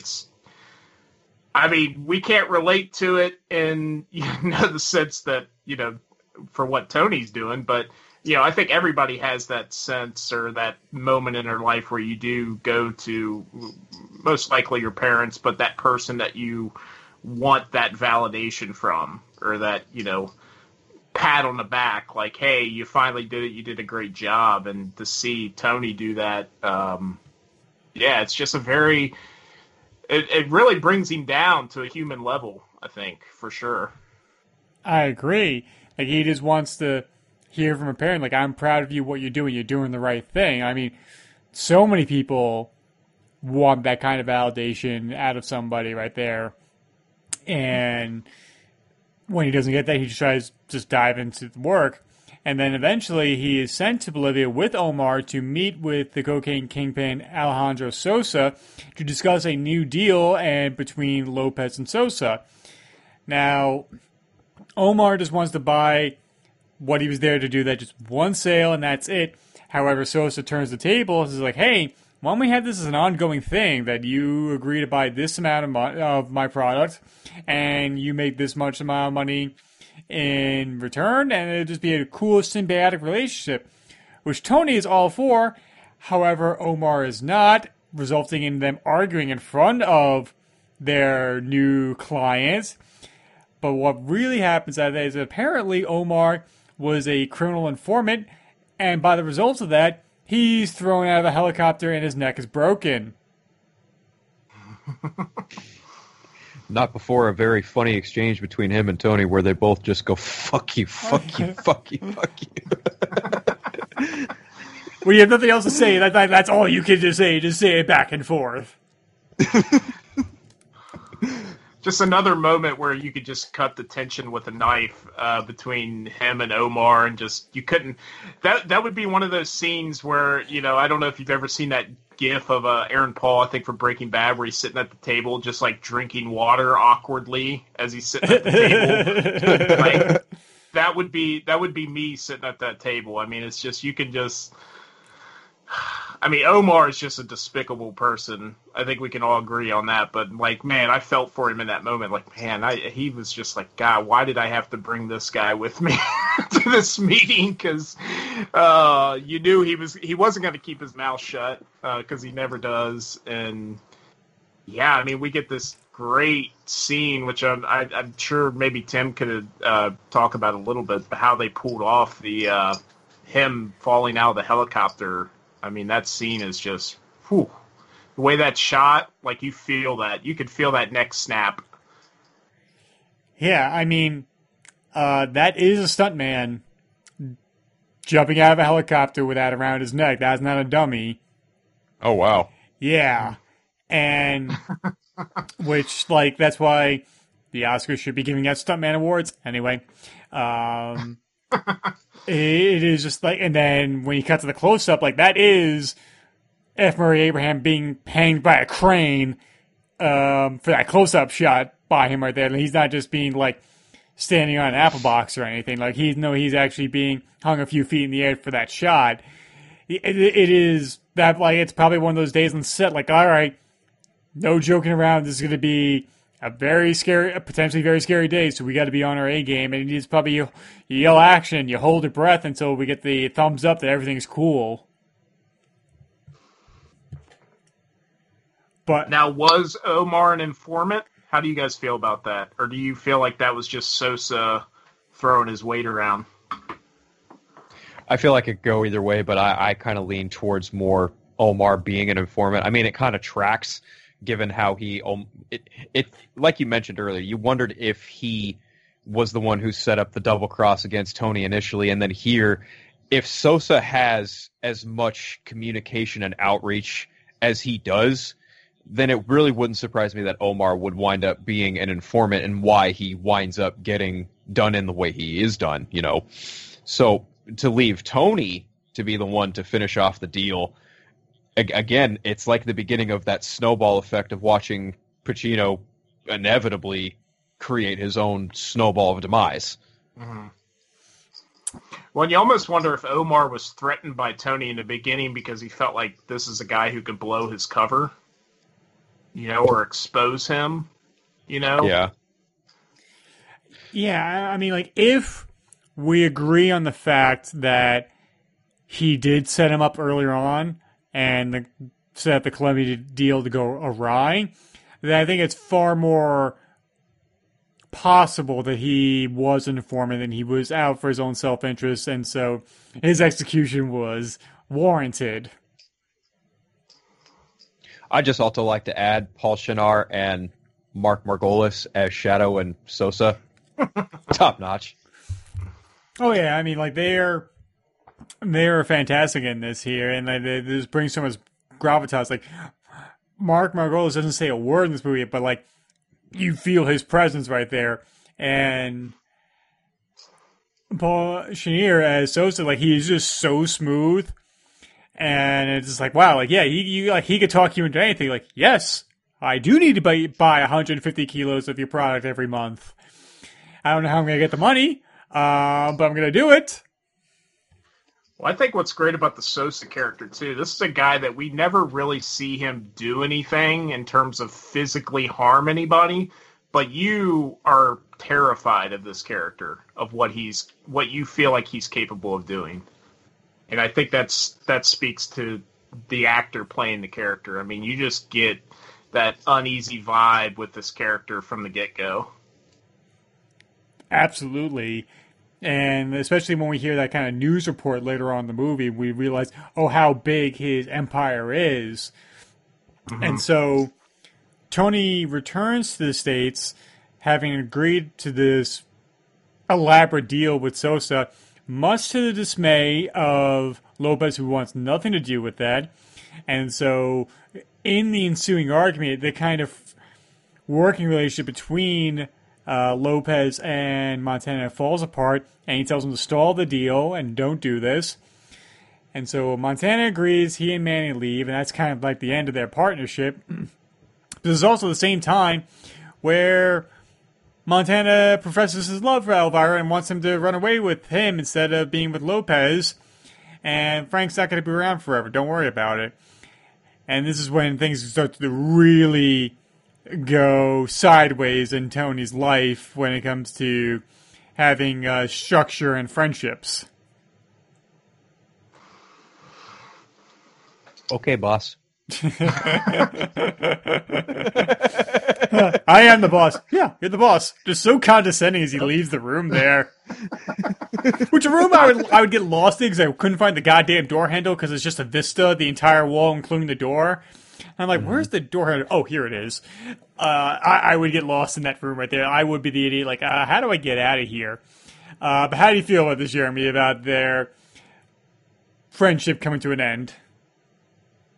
I mean, you can tell, and, obviously this gets paid off later. You can tell that Frank he's done with Tony. Like, he can tell that he can't trust him. He is, and I believe, correct me if I'm wrong, I believe this is the scene where we get Frank say that great line where he talks about, the guys that make it, that last in this business are the ones that fly straight and low key.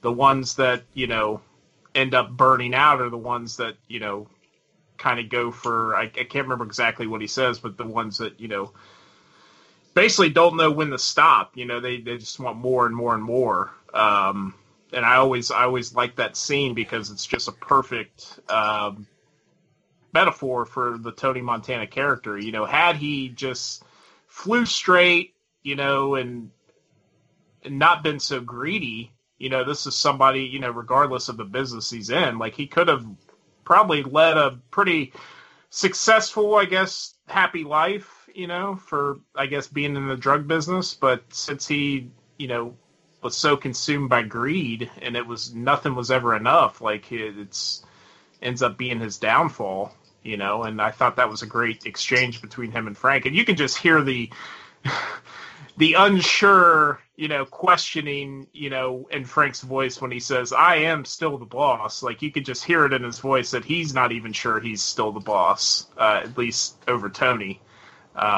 You can already tell that he's like, yeah, I'm going to have to do something about this guy. Yeah, like, he has no conviction behind it. Like, he's like, rather than demanding, like, he's not, like, declaring it, it's almost like a question. He's like, I'm the boss. And Tony's like, yeah, you're the boss. Wink. Wink, wink, nudge, nudge. Exactly. How do you feel? How do you feel about this ending of a friendship and then Tony trying to make the moves on Elvira? I guess I think you guys, I'm going to paraphrase what you guys kind of said. I mean, it really is kind of the nice beginning of the end, so to speak, because if his exchange with Sosa was like the peak of his foundation of who he was, then this is where you see that foundation start to maybe crack a little bit, because now that him and Frank are no longer working together and he ignorantly professes himself to Elvira, it really is kind of the beginning, again, like the beginning of the end. And again, the cinematography between the two scenes, again, it's you go to that really closed in space, that closed space with that backdrop, that door you can't find that Tim mentioned, in that really dark room, and that exchange between him and Frank trying to hold on to whatever power he thinks he has in that moment by letting Tony know, like, yeah, I'm still the boss, and Tony lets him know, like, sure you are. Okay. It was like that moment in Avengers Endgame where it was Thor and Star-Lord. I'm the captain. You were going to bring that up. It's what came to mind for me. Yeah, we all know who's the captain here. That stare that Thor gives Star-Lord right there, just like, it just lingers a moment too long. Like, yeah, we know what's gonna happen here. Maybe. Different movie, different universe, different time. Anyway, and go on. I was just gonna say, like, this sequence between him and Michelle Pfeiffer, Elvira, like, it's a little touching. In certain regards. It's also bright. It's outside. You get a nice view of the Miami beach behind them. But, Michelle Pfeiffer. Oh, my God. That's how I feel about that sequence, gentlemen. I'm like, I would love to be in Miami right now, but then I realized, no, I don't want to be in the state of Florida. I'm like, no, without a mask. Only if it's with Michelle Pfeiffer in the beach in 1983. That's it. Otherwise, well, no. we kind of touched on it, but it's...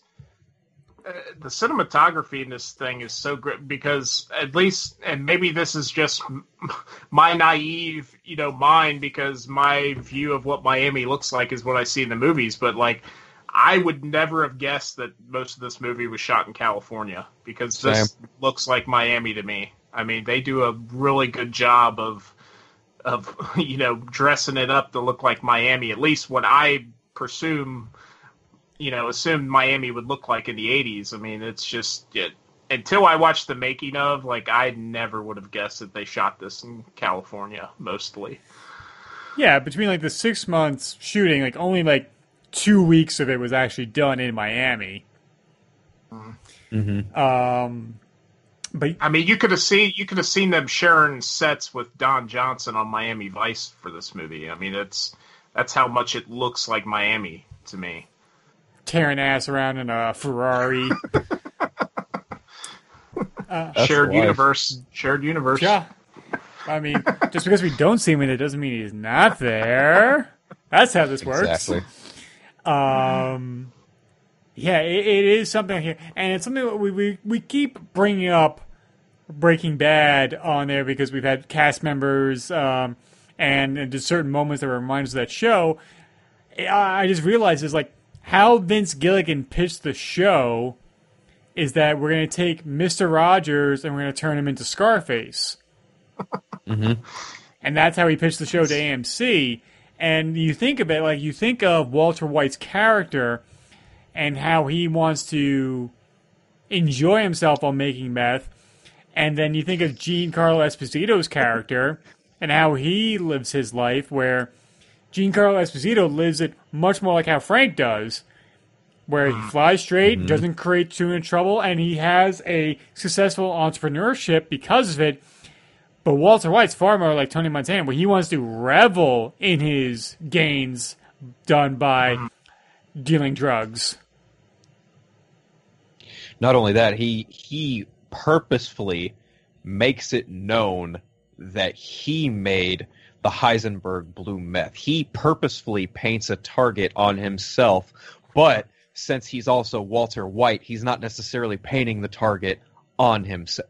Yeah, I get what you're saying, and it makes absolute total sense. He's not happy with the rewards. He wants the glory as well. Yep. And I feel like that's the similarity between him and Tony too. Is Tony is a guy, he's not satisfied with being the number 2 guy. He wants, when he goes to Frank with this deal, he was probably expecting Frank to be like, "Oh, this is great! Like you just closed this amazing deal," and to get the opposite reaction, like Tony wants the glory. He wants everybody to know who he is. I mean, obviously, as you get further along, he's got Montana Realty. He's got like his initials on everything. I mean, he is all about the flash and all about the, self-promotion, Definitely.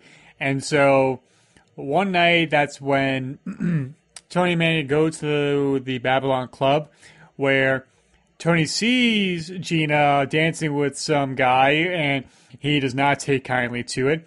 But at the same time, he tries to make moves on Elvira again, where things become very heated between he and Frank, along with being pressured by a police officer who knows kind of dark secrets of his criminal past, resulting in an assassination attempt by some goons who try to kill him there at the Babylon Club, and all hell breaks loose, as the old cliche happens, or goes, I should say. Jeremy, how do you feel about this part of the movie? I still have nightmares of that thing that is supposed to be a clown in the Babylon Club. I have no idea what that is. What I don't know if Oliver Stone. I don't know if Oliver Stone was on coke when he came up with that character, but what is that? Like he's dancing to a Frank Sinatra song or Dean Martin song at first. Like I guess it's supposed to be a Funhouse Mirror of a Rat Pack character. I don't know. It's not to take away from all the other cool stuff in the scene, but that is the thing that always sticks out to me when I see the scene. And you see Tony watching him like he's not even sure what he's watching. But yeah, this is a great scene, especially with all the mirrors and the machine guns going off. And I mean, it's again testament to the cinematography because I'm sure maybe if somebody was to dissect it, I don't know how you don't have a camera in any of these scenes in this club with all the mirrors and stuff like we talked about earlier. But yeah, I mean, it's this is kind of the turning point. At least this kind of moves us over to because this movie really has kind of 3 acts. This is kind of helps us go into the bookend for this part of the movie. Yeah, I absolutely agree. How about you, Philip? How do you feel about this? So, number one, I still don't see the clown. Number two, again, this sequence kind of goes back to what I was talking about earlier with the backdrop also kind of being a reflection of what's about to go down. Like as I mentioned earlier, the Babylon Club being like vibrant, wild, unpredictable. That's exactly how this entire sequence goes down. It isn't. You have absolutely no idea how the conversation is going to go with Bernstein, the DEA agent. His conversation with Elvira leads to a confrontation with Frank, which inevitably leads to a big busting shootout. So if there was a knob to turn up the level of insanity in this sequence, it went from a 7 to an 11. That's the best way I can probably say it. Huh. Why don't you make 10 allowed and have all these go to 10? These go to 11. Sure, why not? Yeah, it is. Hey, Tony, get your own girl. Yeah, like, seriously, like, I understand, like, he wants the things he can't have, and he thinks if he accumulates things, it'll make his life better. Hence the extravagance and everything. Hence, like, well, that's why he pines after Elvira. And, okay, this is something that's bothered me. As somebody who's a non-drinker, who's gone to many bars and everything just to be social like that, I would like to say I've never drank a milk at a bar. I've never gone to that degree. I'm just going to have a glass of milk. Maybe it was a White Russian. I don't know. But just having Bernstein having a glass of milk there when he's putting the screws to Tony right there is a sight to behold.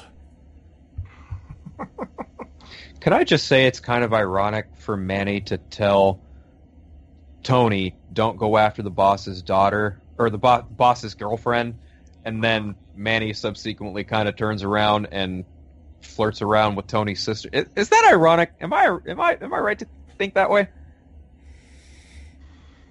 Yeah, I mean, until you kind of throw that wrench in the chain, you want to say Manny is like Tony's Jiminy Cricket. You know, he's kind of his conscience. That's true. Yeah, that's a good but point. Yeah, when you throw in the whole thing where he, starts getting feelings for his sister, it's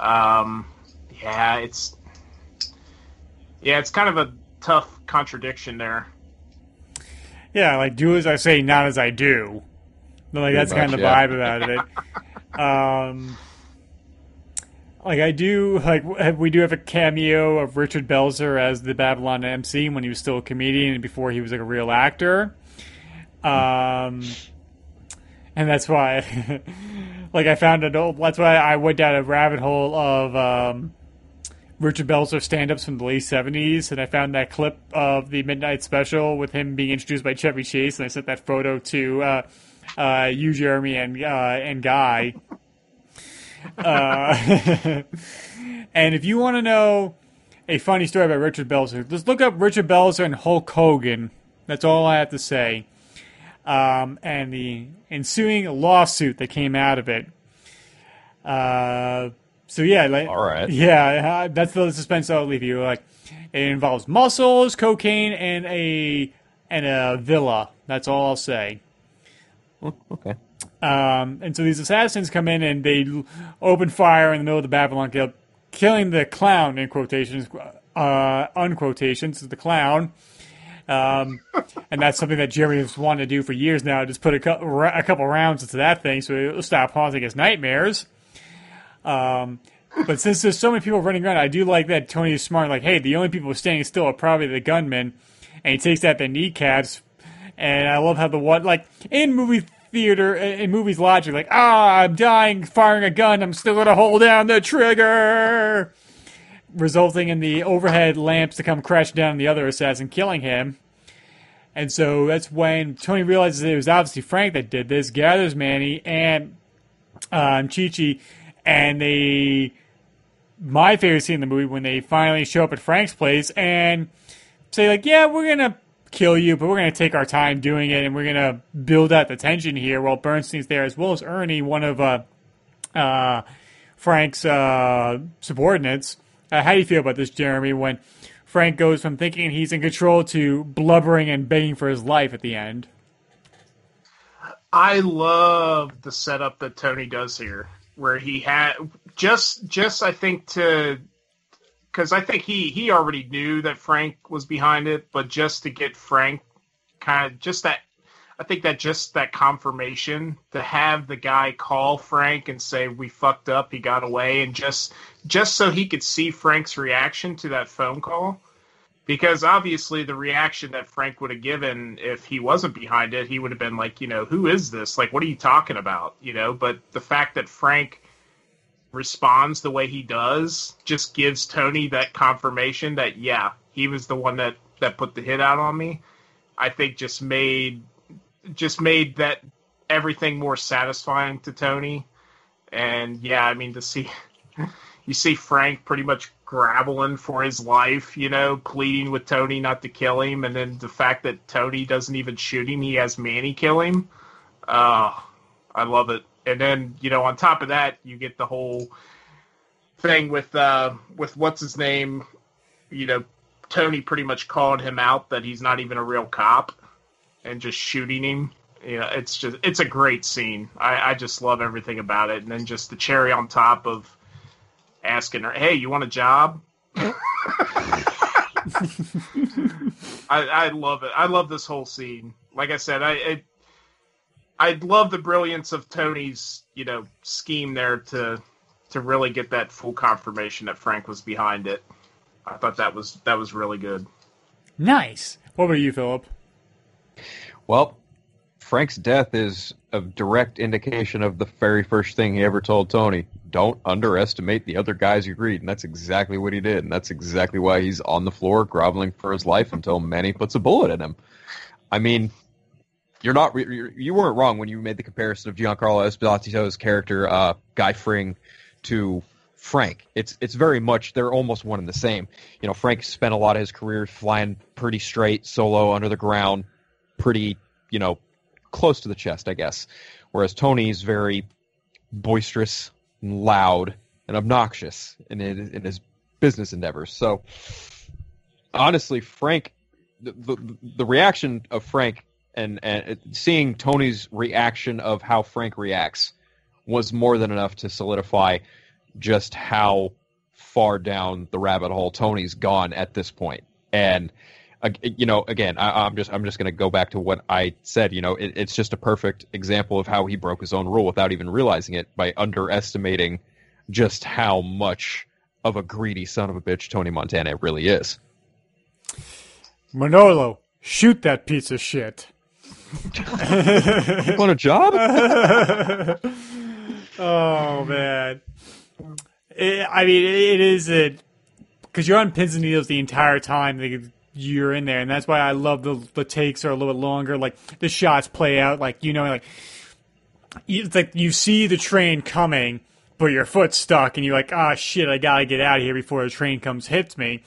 And that's exactly what this scene is, and we've seen Frank as being like this extravagant person, and to see him go from that to a groveling person is pretty remarkable. And something that Mel said earlier in the Babylon Club scene is a saying that I've taken to heart. Like, you got to get more out of your life. Every day above ground's a good day, and he's absolutely correct. Too bad it was his last day, and Tony kills him. Well, let me point out too how much I love the set piece here. Is I love that Miami skyline background behind Tony in this scene. I used to have a poster in my room of him sitting at the table with the gun with that behind him, and that's just an iconic shot, in my opinion. Oh yeah, for sure. Like him in the busted up suit and the the pistol with the suppressor on it. Yeah, it is it is iconic. You're absolutely correct, and I love it. It's like the low punctuation at the end, like there, like of like, is he gonna kill Ernie? Will he? Won't he? Will he? Won't he? You want a job, Ernie? And Ernie's like, sure, Tony. And I love it. And Chi-Chi's like, Thanks. hey, you got a job, man. And then when he brings up the Jack Daniels to take a sip, and it's rattling against his pinky finger, his pinky ring. Like, yeah, I would be shitting bricks too if I was you. Well, it makes me think too. I know I touched on it earlier, but I mean, you don't really see Tony kill anybody who doesn't sort of double cross him or do him wrong. I mean, even he says to Frank, like, I did stuff on my own, but I never, I don't think he ever had plans to really like kill Frank unless Frank, tried to cross him, and you see that, I mean, he could have easily just shot Ernie and been done with that too, but that's just not the kind of person he is. I mean, all the people he kills in this movie, I mean, are people who done him wrong or double-crossed him, on his way to the top, Ernie didn't put the hit on him. Why would Ernie get hurt? Yeah. Well, I mean, but that's my point. Like, he didn't have a reason to kill Ernie. He wasn't a part of it, so he kills Mel, he kills Frank, and that's all he planned on doing. So exactly, that's all it wrote. And so Tony goes and collects Elvira, indicating that Frank's dead. You're coming with me. We get to see the blimp that says "the world is yours," and that's when like Tony's like, "Hey, I kind of like the sound of that." And then, if it's an '80s movie, this means we need a motherfucking montage, and we gotta push it to the limit. When did Rocky 3 come out? Rocky 3. Let me double check this. Luckily, I have a 82, a year before. Yeah, I feel like the guy that put those montages together, they must have called him up and said, "We need a montage for this movie." Potentially. Yeah, I mean, so we see Montana's meteoric rise to power between him and his partnership with Sosa, where he goes from just being a gangster, but to the gangster in Miami with a giant mansion. He goes full Michael Jackson because he's got his own private tiger. He finally marries Elvira. Gina's got her own salon. We have so many different businesses and cash money flowing in so much that the banker can't even rinse that much money, and is getting kind of out of hand. But Jeremy, your feelings of this montage?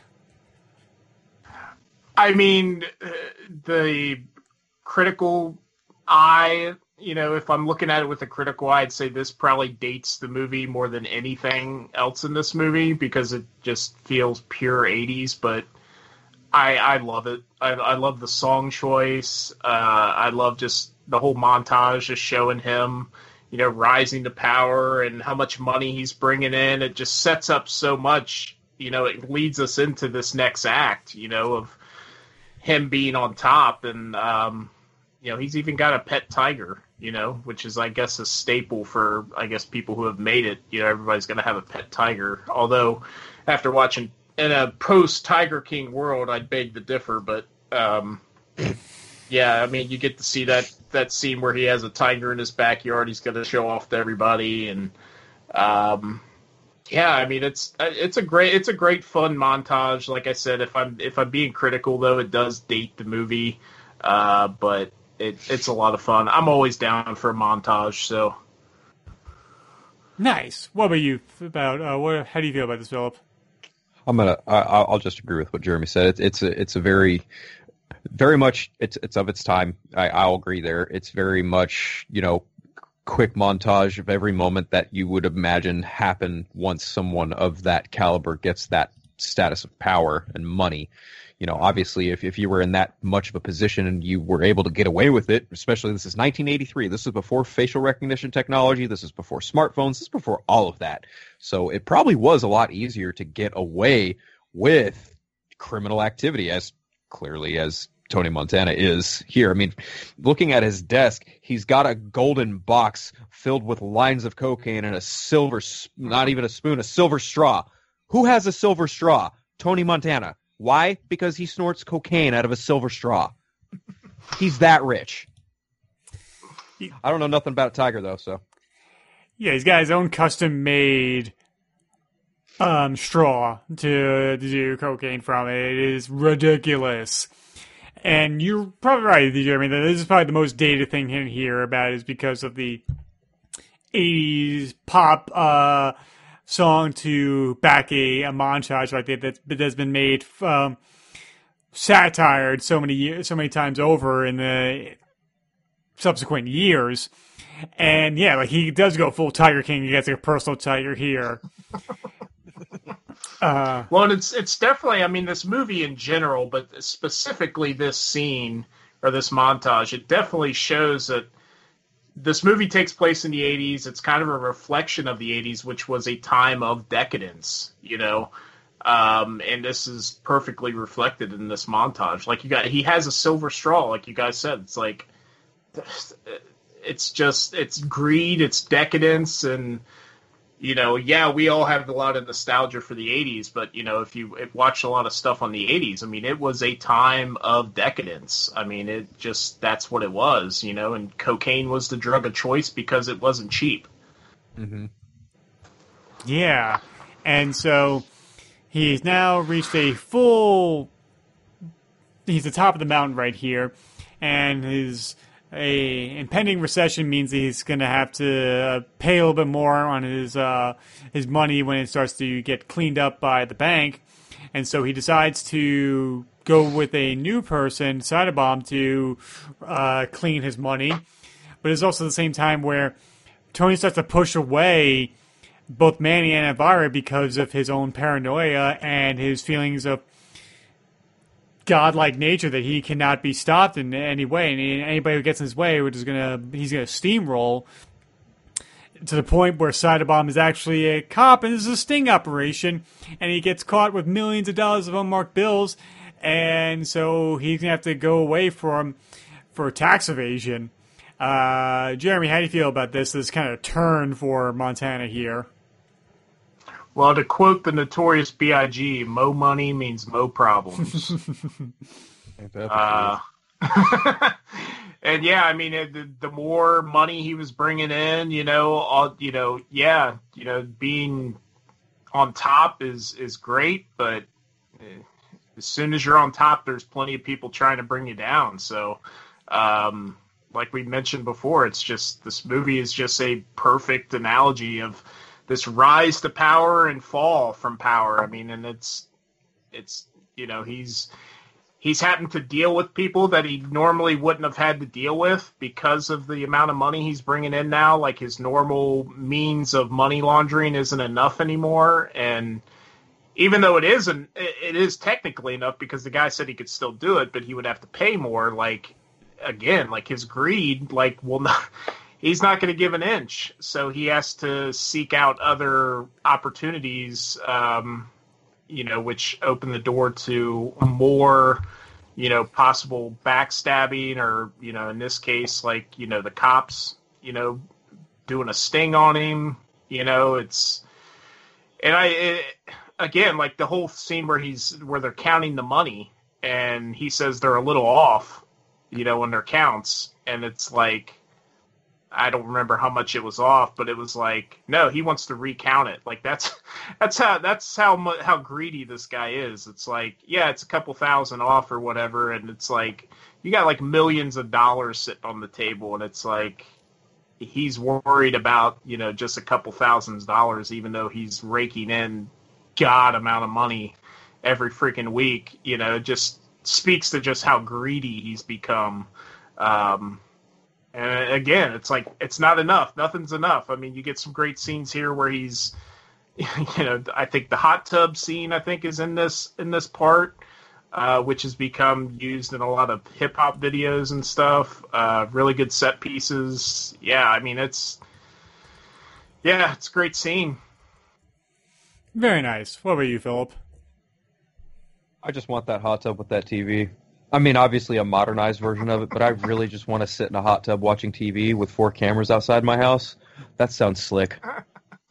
No, like this whole sequence is a nice display of Tony's, again, rapid departure into not madness per se, but just chaos incarnate. Because that's really what he becomes by the end of this movie. He becomes his own worst enemy to the point where he drives away his wife. He drives away Manny to even much further degree, which we will get to, I'm sure.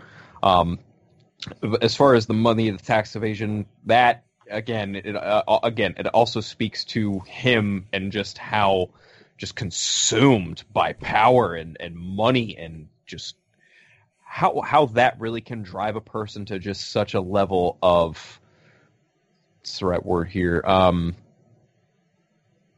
don't want to use sociopath because that's not it, but it's definitely like in that same kind of caliber, that same kind of egotistical maniac type of mindset where you just constantly have to be in control no matter what, and if it doesn't work out the way that you want it, you're gonna battle it whatever way you can until you're done. And that's Tony Montana to a T. He just doesn't know how to stop battling everything when it doesn't start working the way he wants it to. Well, and the whole tax evasion thing, it's something that took me a while to realize, but you know, I've watched a lot of gangster biographies and docs, you know, and obviously in the Untouchables they touch on this. I like that I don't know if this was on purpose, but it's a nice nod to the real Scarface, Al Capone, who was brought down by tax evasion. Mm-hmm. And it's kind of cool to see Tony Montana. That's how they end up getting him. I mean, it's not the climax of the movie, obviously, but you know, the government end up getting him by doing tax evasion. Right. Right. To quote the Joker, I'm crazy enough to take on Batman, but the IRS, no, thank you. Always comes back to Batman. I mean, well, of course. Are you surprised? Is anybody around here, does anybody look like there's a shocked look in their face? Like, I can't believe on this show of Batman fans they brought up Batman. You already made an 89 reference earlier. That was unintentional. This one was at least intentional. That was subconscious right there. Well, you make an 89 reference on, I think, almost every episode of Anything Goes. Well, I usually usually six references. 6 is good. Six references per episode. Which I literally used that last weekend, like, helping, like, make dinner, and my dad's girlfriend was like, how many eggs should we put in this? And I'm like, six is good. It literally was, like, I apply it wherever I can. And you're right, Jeremy, I think it's, like, maybe $1,300. That's what he was, yeah. like, sure, like, I know, like, Rupert Murdoch doesn't spend, like, he spends, like, such a low amount of money every day, and that's how he's able to keep his billions. Like, I guess it is a different mindset. But, like, you have millions of dollars right there. You're really going to haggle over $1,300 right there? But then again, none of us have been millionaires, so maybe he's doing something right. I mean, looking at my bank account, I would over $1,300, but well, yeah. If I had the kind of money he had, it's easy for me to say no. I'd be like, let's call it a night. Yeah, like I say, if it's haggling over $1.30, like, yeah, like I'm not gonna lose sleep over it. But I love how it's just like he's like, yeah, like I post a $5 million bail like it's nobody's business, and his lawyer is like, yeah, you're gonna have to do a little bit of time, and it's two things. One, I don't know if this is like early in the shoot or a reshoot, because Manny's hair when they're in the office with the lawyer just looks like a wig. And I'm like, what's going on with Stephen Bauer's hair? I know it's a very minuscule thing to zero in on, but like, go back and watch that. Look at Stephen Bauer's hair when they're talking to the lawyer. It's a little out of place. And I love how it's like, Manny says like, hey, the prisons here are like hotels compared to Cuba, but Montana will do everything he can not to go back in a cage, including going back to see Sosa and do a deal for him where they got this person who's leading a crusade against all the drug dealers around the world, and they need him to go to New York to execute him in front of the United Nations and make a big spectacle of it. But when Montana agrees and goes there, he finds out this person he's going to kill has his family in the car, and then when the car bomb is armed there, and he can't do this. So, Jeremy, how do you feel about this when Montana finally shows his weak spot? Like I mentioned earlier, I think it's a great character moment because up to this point, you're kind of questioning, like, you know, is there anything this guy won't do to get what he wants? You know, and they kind of further seed that here with the whole, you know, he's not even willing to go do a little time for some tax evasion. Like, he's like, no, like he's not willing to do that. You know, he feels so entitled, you know, and he's throwing his money around like he could, like, I think he even says like, oh, you could buy the whole Supreme Court with how much money I'm going to give you. And he's just so full of himself, he doesn't realize that, no, like, doesn't matter how much money you got. Like, you can't buy your way out of everything. And, you know, him going to Sosa and, you know, pretty much making a deal with the devil in a way, you know, with Sosa, which you could argue he was already pinning himself into a corner anyway before this, but he really pins himself in the corner by making this deal with Sosa. And then when he gets to the point to go through with it, you know, I guess make his troubles go away, which it seems like Sosa would have done that because he's in league with, you know, politicians and, you know, a lot of people that could, I guess, get Tony off.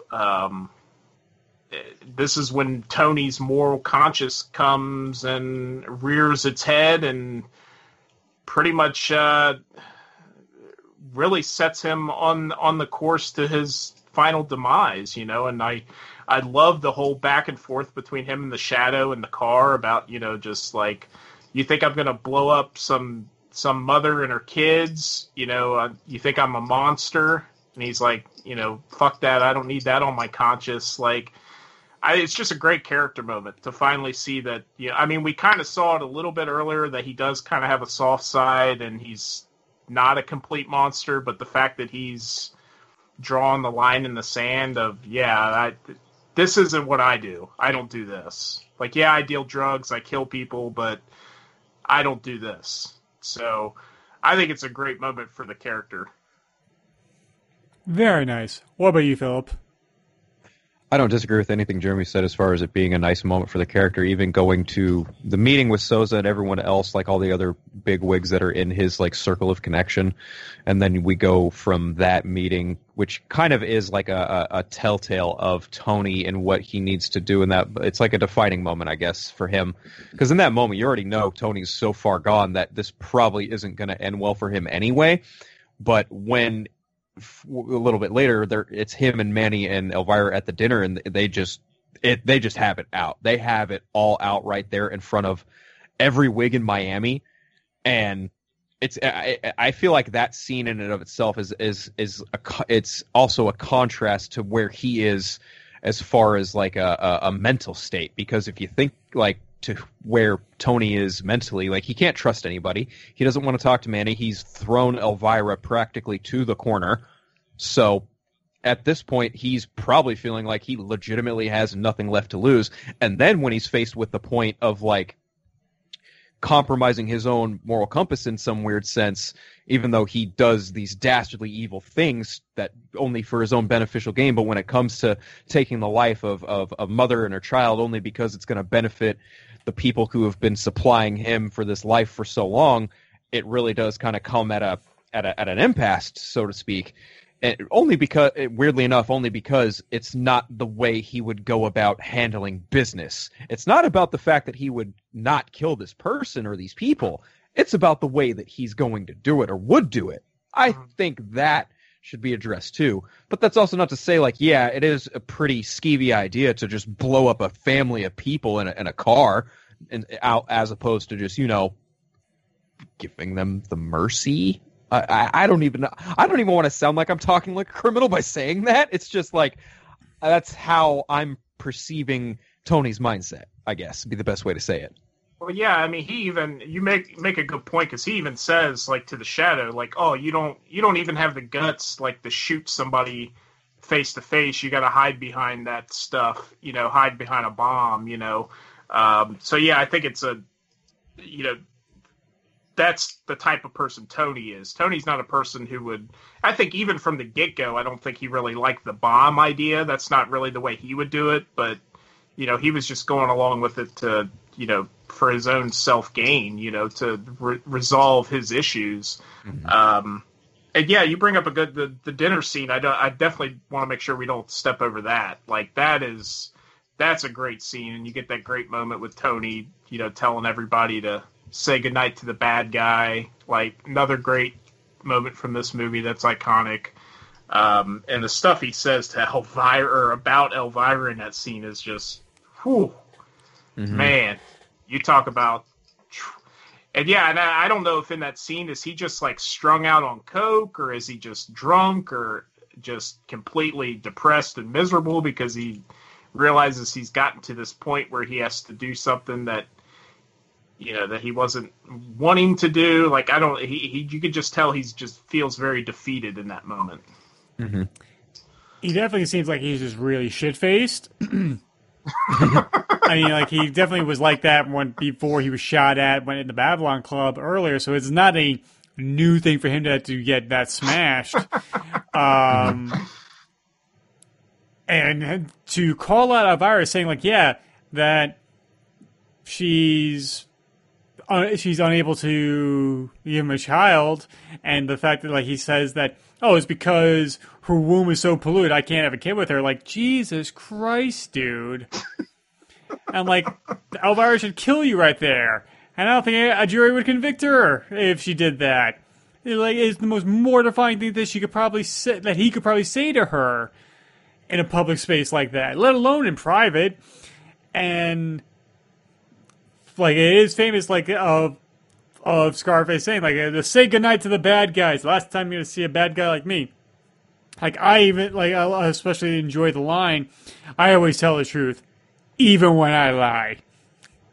Like, it's so silly, but it's always stuck with me. And the moment of that, it's so funny. Like, you see him do something that evil the previous scene, but then have this moment of humanity where he will not compromise and not kill a woman and kids just because he's ordered to. And he goes so far to defend the idea that he kills the Shadow and jeopardizing both not only his life, but everybody part of his organization. I love how Ernie and Chi-Chi immediately recognize that after he puts a bullet in the Shadow's skull, and it cuts their close-up, like they're two-shot, and they're just like, ah, shit, we're dead. De Palma was like, go to a two-shot. Oh. This fucking guy. We're having a good time right here. This guy decides to be a writer. Some will get it. Some will need an explanation, as our friend Jamie will say. Oh, man. Even the close-up on the kids in the back playing patty cake, that's even just more of like a... Just, Like, you can't get more innocent than that. Like how could you kill those kids like that? It is like, ugh. And can I just say, like, how is it that Tony Montana, a huge, drug lord, obviously he's got his hands in other stuff to make him seem legit, but I love how he's at a payphone and this private helicopter is just landing to pick him up and nobody is making any, right. It's just like, oh, this guy's getting a private helicopter picking him up. Who's that, That is one thing I do wish the movie would have addressed a little more is who is Tony Montana in regular society, to the regular society's eye. We know he's a drug lord, but he's got all these other businesses. So is he seen as a respected business person? Like, we never get to see that side of him. And when you see, like, him getting picked up by private helicopters and stuff, you got to be like, well, I would be curious what the public thinks of Tony Montana, He's just an entrepreneur that he's a big investor. So I think that's what he does. That's what he's good at. I mean, like, where his wealth came from, that's neither here nor there. And so Tony returns to Miami. Elvira's gone, as well as Manny. He's disappeared along with Gina. And before he can go out and look for them, this is when he gets a phone call from Sosa, and Tony's doing more and more cocaine as the night goes on. And when Sosa calls Tony out for what he did, and Tony does not take it kindly, and both of them scream at each other, hang up the phone. And what Tony does is that speakerphone right there, like, the speaker didn't do anything to deserve that. And you slapped around like I owed you money. I have to wonder how much of that was ad-libbed in that scene with Pacino. If he was just going full bore and didn't expect to drop the speaker, like, they just kept shooting, like, I mean, he is just going full, what do you call it? The whole, method, full method. I mean, he is just, he's gone. I'm amazed. I'm amazed he managed to keep that speaker in his hands for as long as he did while saying, "Oh, you think you could fuck with me?" It's rattling around all over the desk. Yeah, exactly. And Chi-Chi's... The fact that he does a line of coke before he gets on the phone with him. Mm-hmm. and it's not so much a line. It's so much like it's a small little, like it's like an anthill. That's what you see. No, it's a rail. It's a giant rail is what it is. Oh, man, that's why, like, when my brother-in-law and I we would joke, like, what are we going to do tonight? I don't know. We're going to be bumping rails off of toothless hookers' asses tonight. That's what we're doing tonight. Tonight we go easy. Tomorrow we rage. And that's always the example I use. Like, we're just going to be bumping rails tonight. That's what we're doing. And so, yeah, Sosa has had enough of Tony. Tony goes to look for Gina and goes to his mother and find out where she is. But she's moved into a fancy neighborhood, the Coconut Grove.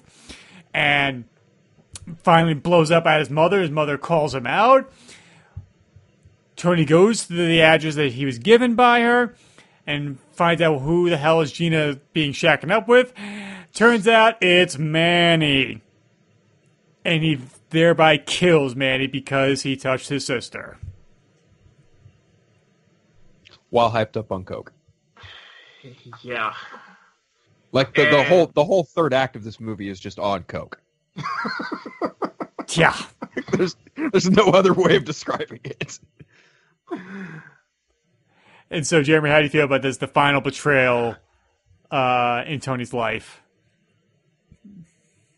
Well, it's interesting because it's a moment of betrayal that you see on Tony's face when he sees that Manny is with his sister, but then immediately after he shoots Manny and kills him, there's just this switch that happens where he realizes, and you see it further later on, but he realizes he fucked up by killing Manny, because Manny, in this moment, I don't know if he could have saved him in this, what's about to happen, but Manny was his right-hand man. He was the guy that was always there for Tony regardless. And, Tony, throughout the movie after Frank's death, Manny becomes a further, him and Tony become further and further apart because Tony's just pushing everybody away as he's rising to the top.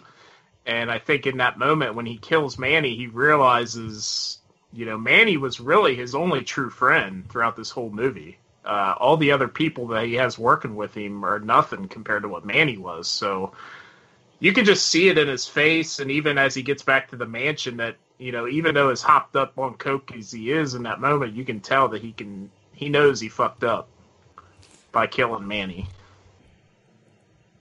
Definitely. Yeah. What? Oh, go on. I was just gonna say, watching Gina run down the stairs, Manny's just dying. You see the blood splatter. Like, Pacino's just standing there over him, like he's having a deep thought, like, "Oh shit, did I really just do that?" Mm-hmm. And you could argue that cocaine's probably in a tribute to that, but I also kind of feel like that was probably like the last kind of straw for him, given everything that's gone on.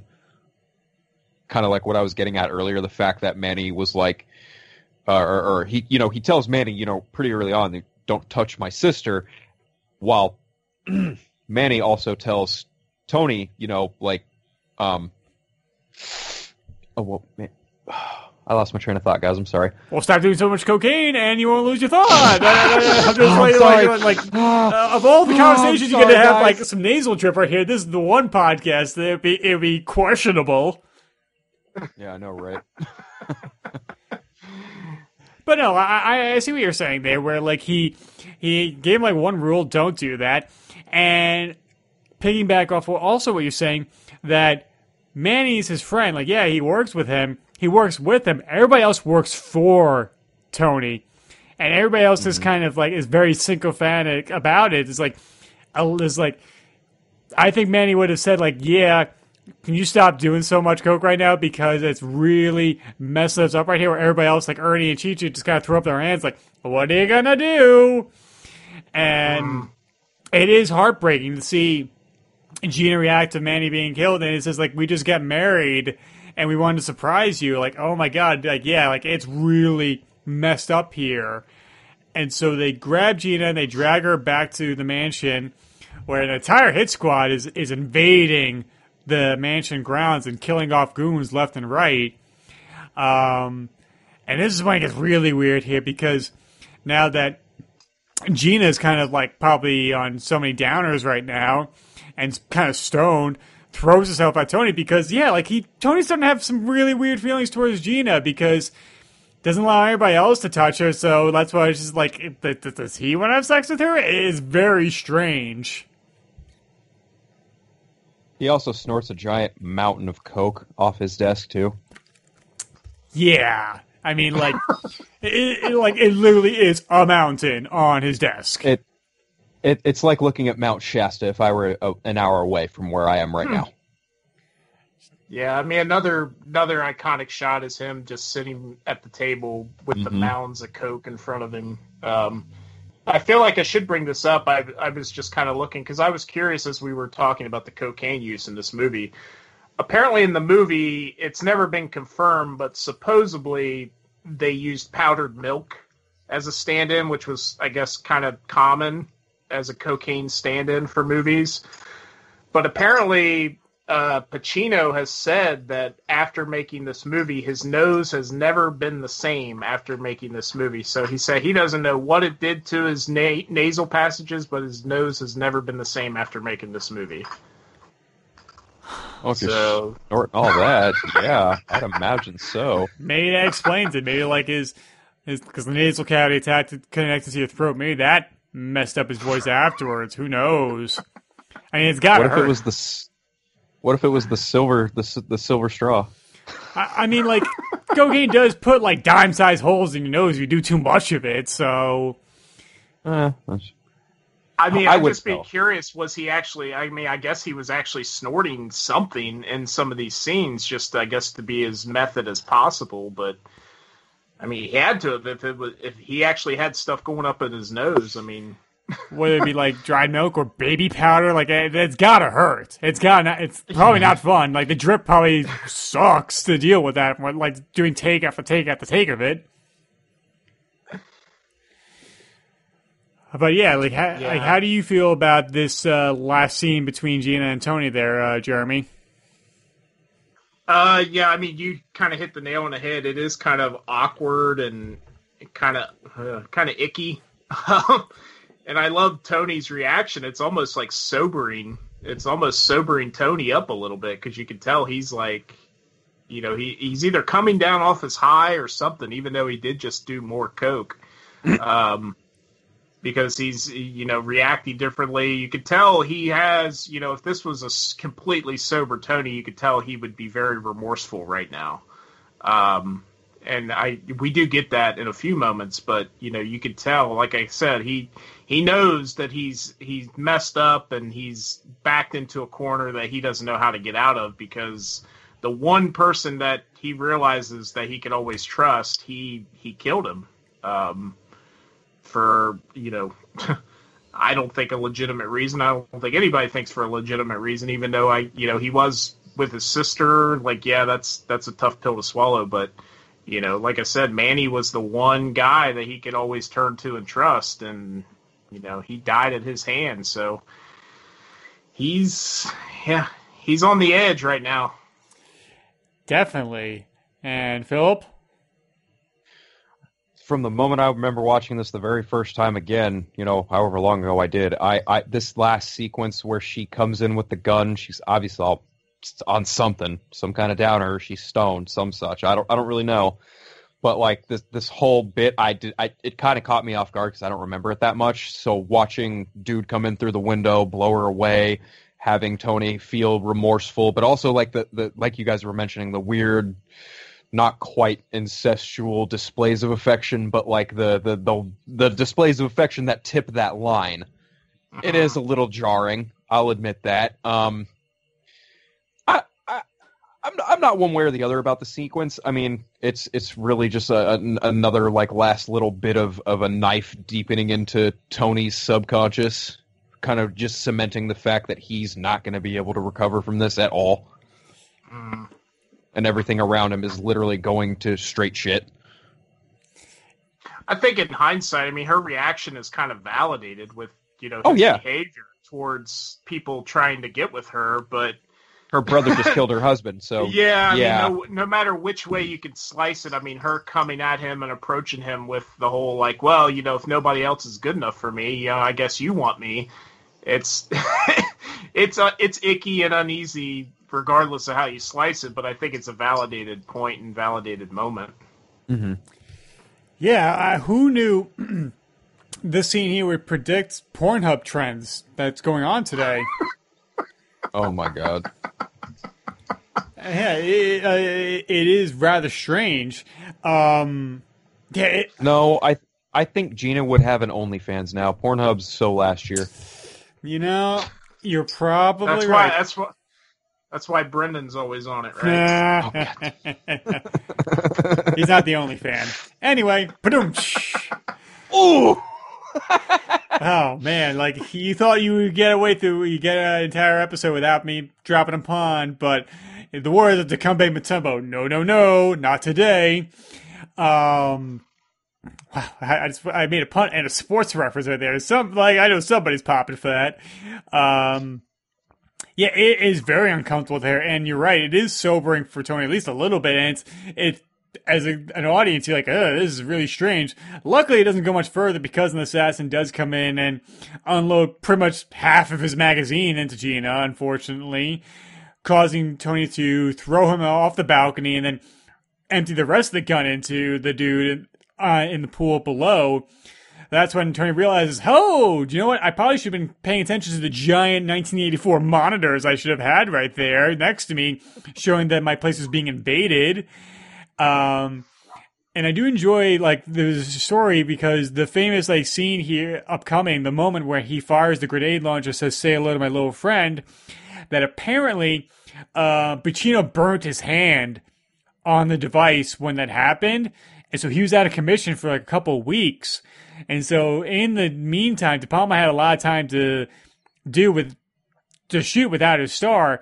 And so that's why we had so much coverage of the bad guys coming in and being shot at from Tony's perspective, from his POV, even though he's not in the same shot. And during that time, Steven Spielberg came down to set, and there's even photos of Spielberg hanging out with De Palma on this mansion set. And Steven said, hey, maybe you could put a camera here or there and everything. And there's one shot, really low angle outside the mansion as the guys come in from both sides of the frame and run in. Yeah, that's a Spielberg shot right there. Mm-hmm. And so Tony tries to reconcile with Gina's corpse to no avail because Gina is a corpse. But then when we get the most famous moment in the entire movie here, when Tony decides to grab his M16 with a grenade launcher attachment, his banana clip magazines, and says, "Say hello to my little friend," blows the door open and proceeds to have a one-man war against the Sosa's men, and puts up a pretty good fight, but ultimately does not succeed. Jeremy, your final thoughts, your feelings on the ending here? Well, first, I love the moment between him and Gina's corpse. And I haven't, this last time I rewatched it, I wanted to watch it with subtitles because I all these years watching it, I could swear there's a moment where he's talking to where he says, that either he's coming or he's, something about he, almost like in his words, he recognizes that he's going to die tonight, so he's going to be with her soon. I swear there's a line of dialogue that he whispers to her in that moment, but you can't really hear it. But I want to watch it with subtitles to kind of see what his actual dialogue was. But you get the feeling that he's like, he knows that he's not going to make it out of here alive. So he's literally goes out in a blaze of glory. And my God, I mean, this is like cinema, like blockbuster cinema at its finest right here in this climax. I mean, just Pacino, I mean, it's definitely going to be in contention for my favorite Pacino scenes ever in any movie. Just him just going at it with all these drug henchmen, whatever you want to call them, and just that whole set piece, which you got to see it earlier in the movie, just the way that whole thing is set up with the fountain thing at the bottom of the stairs. You have the stairway on each side. It's just perfect for this whole climax. Him just unloading on these guys as they're coming up the steps on both sides, and the fact that he's so hopped up on coke that he can't even feel himself getting shot. I mean, he just keeps going to the point that even after he loses his gun, he's just getting shot at. And he just keeps running his mouth constantly. I mean, it's just, I just love it. It's just great cinema. Very nice. And you, Philip? Outside of the wonky last words he delivers to Gina, his one-man reign of terror on all of these other people coming in to kill him, it's pretty astonishing. It's, again, a testament to the cinematography between the smoke effects, the firing of all the guns, Tony Montana just flipping out, slurring, just giving out expletive after expletive, just yelling at these people up until Homeboy comes out from behind, caps him with a shotgun in the back, and he falls into the pool that says, "The world is yours." I don't know if that's better symmetry for how to end the story of Tony Montana, other than, you literally end in a pool of your own blood above a statue of the world with the words that say, "The world is yours," after you've literally, in a sense, conquered your own world. Yeah, I mean, I love how he builds himself into such a fury that he is, like, speaking in tongues in the very last moments of his life. Mm-hmm. Like, you can't even understand what the hell he's saying. Like, it literally is just, like, like, he's always going full Arnold, like, trying to struggle for oxygen right there. As he gets killed by an Arnold-like killer. Yeah, like a Terminator behind it pretty much does kill him. Basically. There's so many times I've wanted to say, like, who do you think you're fucking with? I'm Tony Montana. You fuck with me, you fuck with the best. I've never had enough cojones enough to say that into any scenario. Yeah, it is really astounding here, where like it really is the blaze of glory that he is going out in. And if you go into somebody's house and they have a statue that says "The world is yours" in there above a pool, you might want to say, like, I might want to get out of here. This might be a bad scenario. It's probably going to end terribly for somebody. It might be me. But it is iconic to see him just mow down wave after wave after guy. Like, it does turn to a video game moment there. I mean, that's the reason why the video game sequel opens with this scene here. But instead of being executed by the assassin behind you, you can kill him and escape. Like, I really want to hook up my PS2 and play the game right now because I'm having so much fun talking about the movie. Yeah, it's a great, like, what if, like you said, pseudo sequel. It's like, because I remember when that game came out, I was like, oh, so you play the movie. And it's when we got it, we started playing, we're like, oh, like, this is kind of cool. Like, well, what if he had escaped? And then you have to kind of rebuild your empire and go after Sosa and all that stuff. It's a great idea, whoever came up with it. Definitely. Yeah, and so Tony is killed, and we have the big crane shot. The movie is dedicated to Howard Hawks, the director, and Ben Hecht, the writer of the original Scarface, and that's how it ends. And so, Jeremy, final thoughts on Scarface? Like I said, I mean, I think I've said this in the past. This movie always kind of fights for my number one spot for favorite gangster movie between this and Goodfellas. It's just, there's something about this movie. It just, all the pieces work for me. And I know it doesn't work for everybody. I know there's things that, some of even our closest friends don't like about it. I love the era that it decided to play in the 80s, the setting in Miami, the color palette, which we didn't talk a whole lot about, but just the color palette of all these different settings and stuff is just really cool. There's something very larger than life and kind of over the top with a lot of it, and I think that's what I really love about it. It's not your typical gangster movie, and I think that's one of the things that really works for me with it. Even though I'm a huge fan of the genre, even if they all kind of play in the same sandbox, I love that this one is a little different, and it's my favorite Pacino performance. I know there's plenty of other ones that he probably could have won Oscars for, The Godfather, obviously, but in terms of favorites, like, this is my favorite Pacino performance. I think it's my favorite character that he's ever created, and it's such a huge part of, people may not put it on a pedestal with The Godfather in terms of, like, storytelling, performances, grand cinema, the way The Godfather is perceived, which is completely valid, but where it does sit with The Godfather, I think, is its impact on our pop culture. I mean, you can't talk to anybody and mention Scarface without somebody quoting something from this movie or recognizing the imagery and scenes from this movie. It's obviously had a huge influence on the hip-hop culture. I mean, you can't look at any hip-hop artist without seeing some kind of Scarface reference. There's even a great album out there I'd recommend people check out, the Def Jam release, where they literally had artists take songs and parts of the score from the Scarface soundtrack and score, and they kind of made songs to it, and there's actually clips from the movie in between tracks and stuff, but I would definitely check that out if you're a huge Scarface fan. But yeah, I mean, I love this movie. It's one that I always will stop on if it's on, and it's one that I revisit often. So, yeah, it's just, if you haven't checked it out, I mean, do yourself a favor, check it out. It's got a nice long runtime, but in my opinion, I think it moves pretty quick. I know we didn't really touch on that, but I think it moves pretty quick in terms of the narrative and the story and stuff. So, fantastic. And Philip?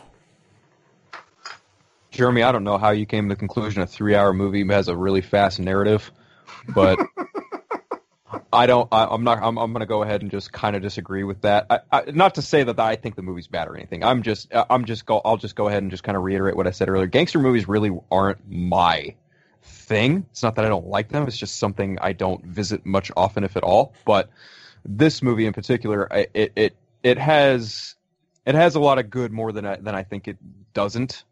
And I can appreciate it for a lot of things that it has given. Like, obviously my love for Grand Theft Auto Vice City, or just even making fun of Pacino. Well, I'm not really making fun of Pacino, but like getting to act as if just the idea of Pacino as Tony Montana, just that idea is just fun to talk about, play with, imitate, the whole nine. But overall, like, it's a movie I really enjoy and I can appreciate and I like, but it's one I definitely don't feel compelled to revisit more often than not, if that makes any sense. But overall, I enjoy it for what it is, definitely.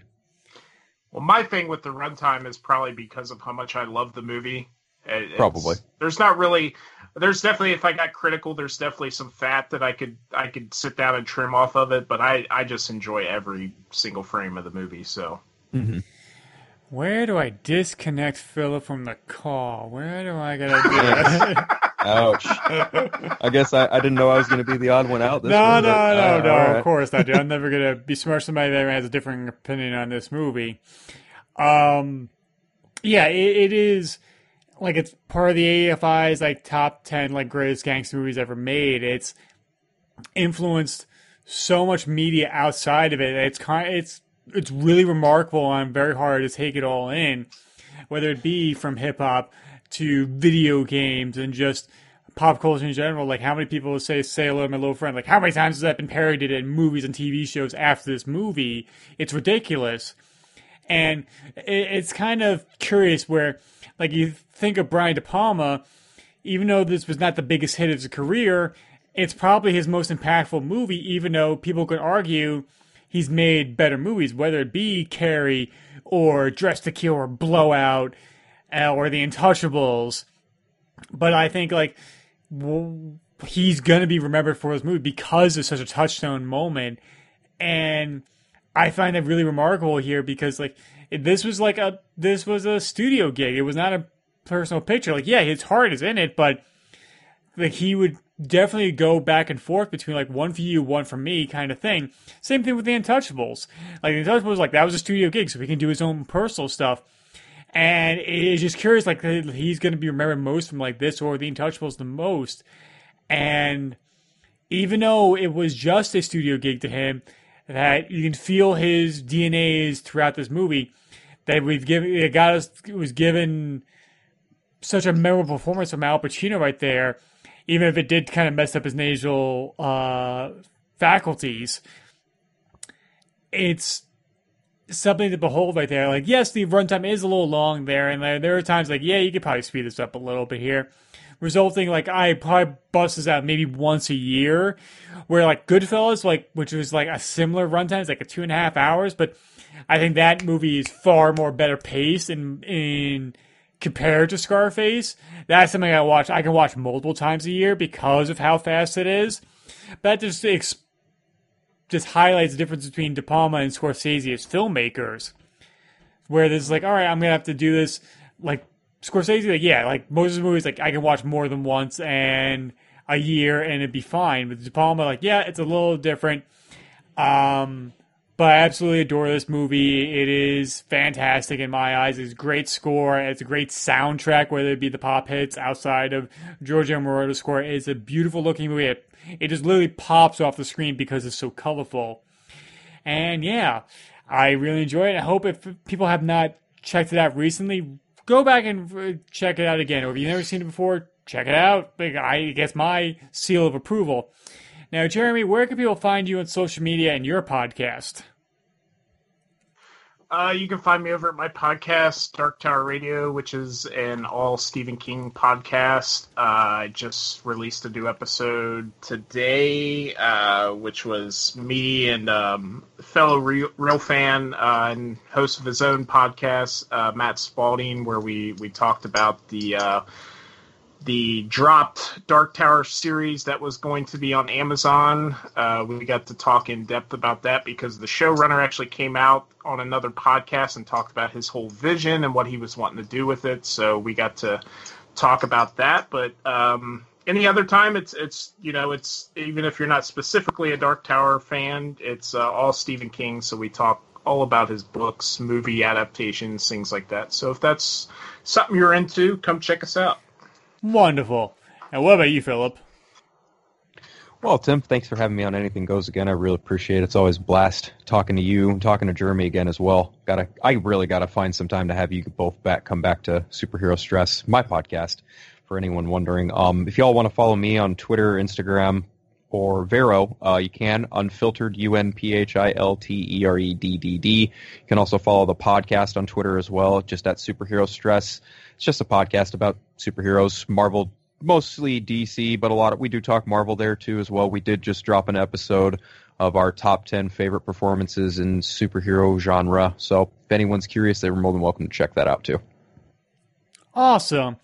And if you want to follow me on social media, you can follow me on Twitter at TimothyRooney2, my Instagram at TRooney1012. I may not be as active as I usually am right now because it's just trying to be away from social media as much as possible.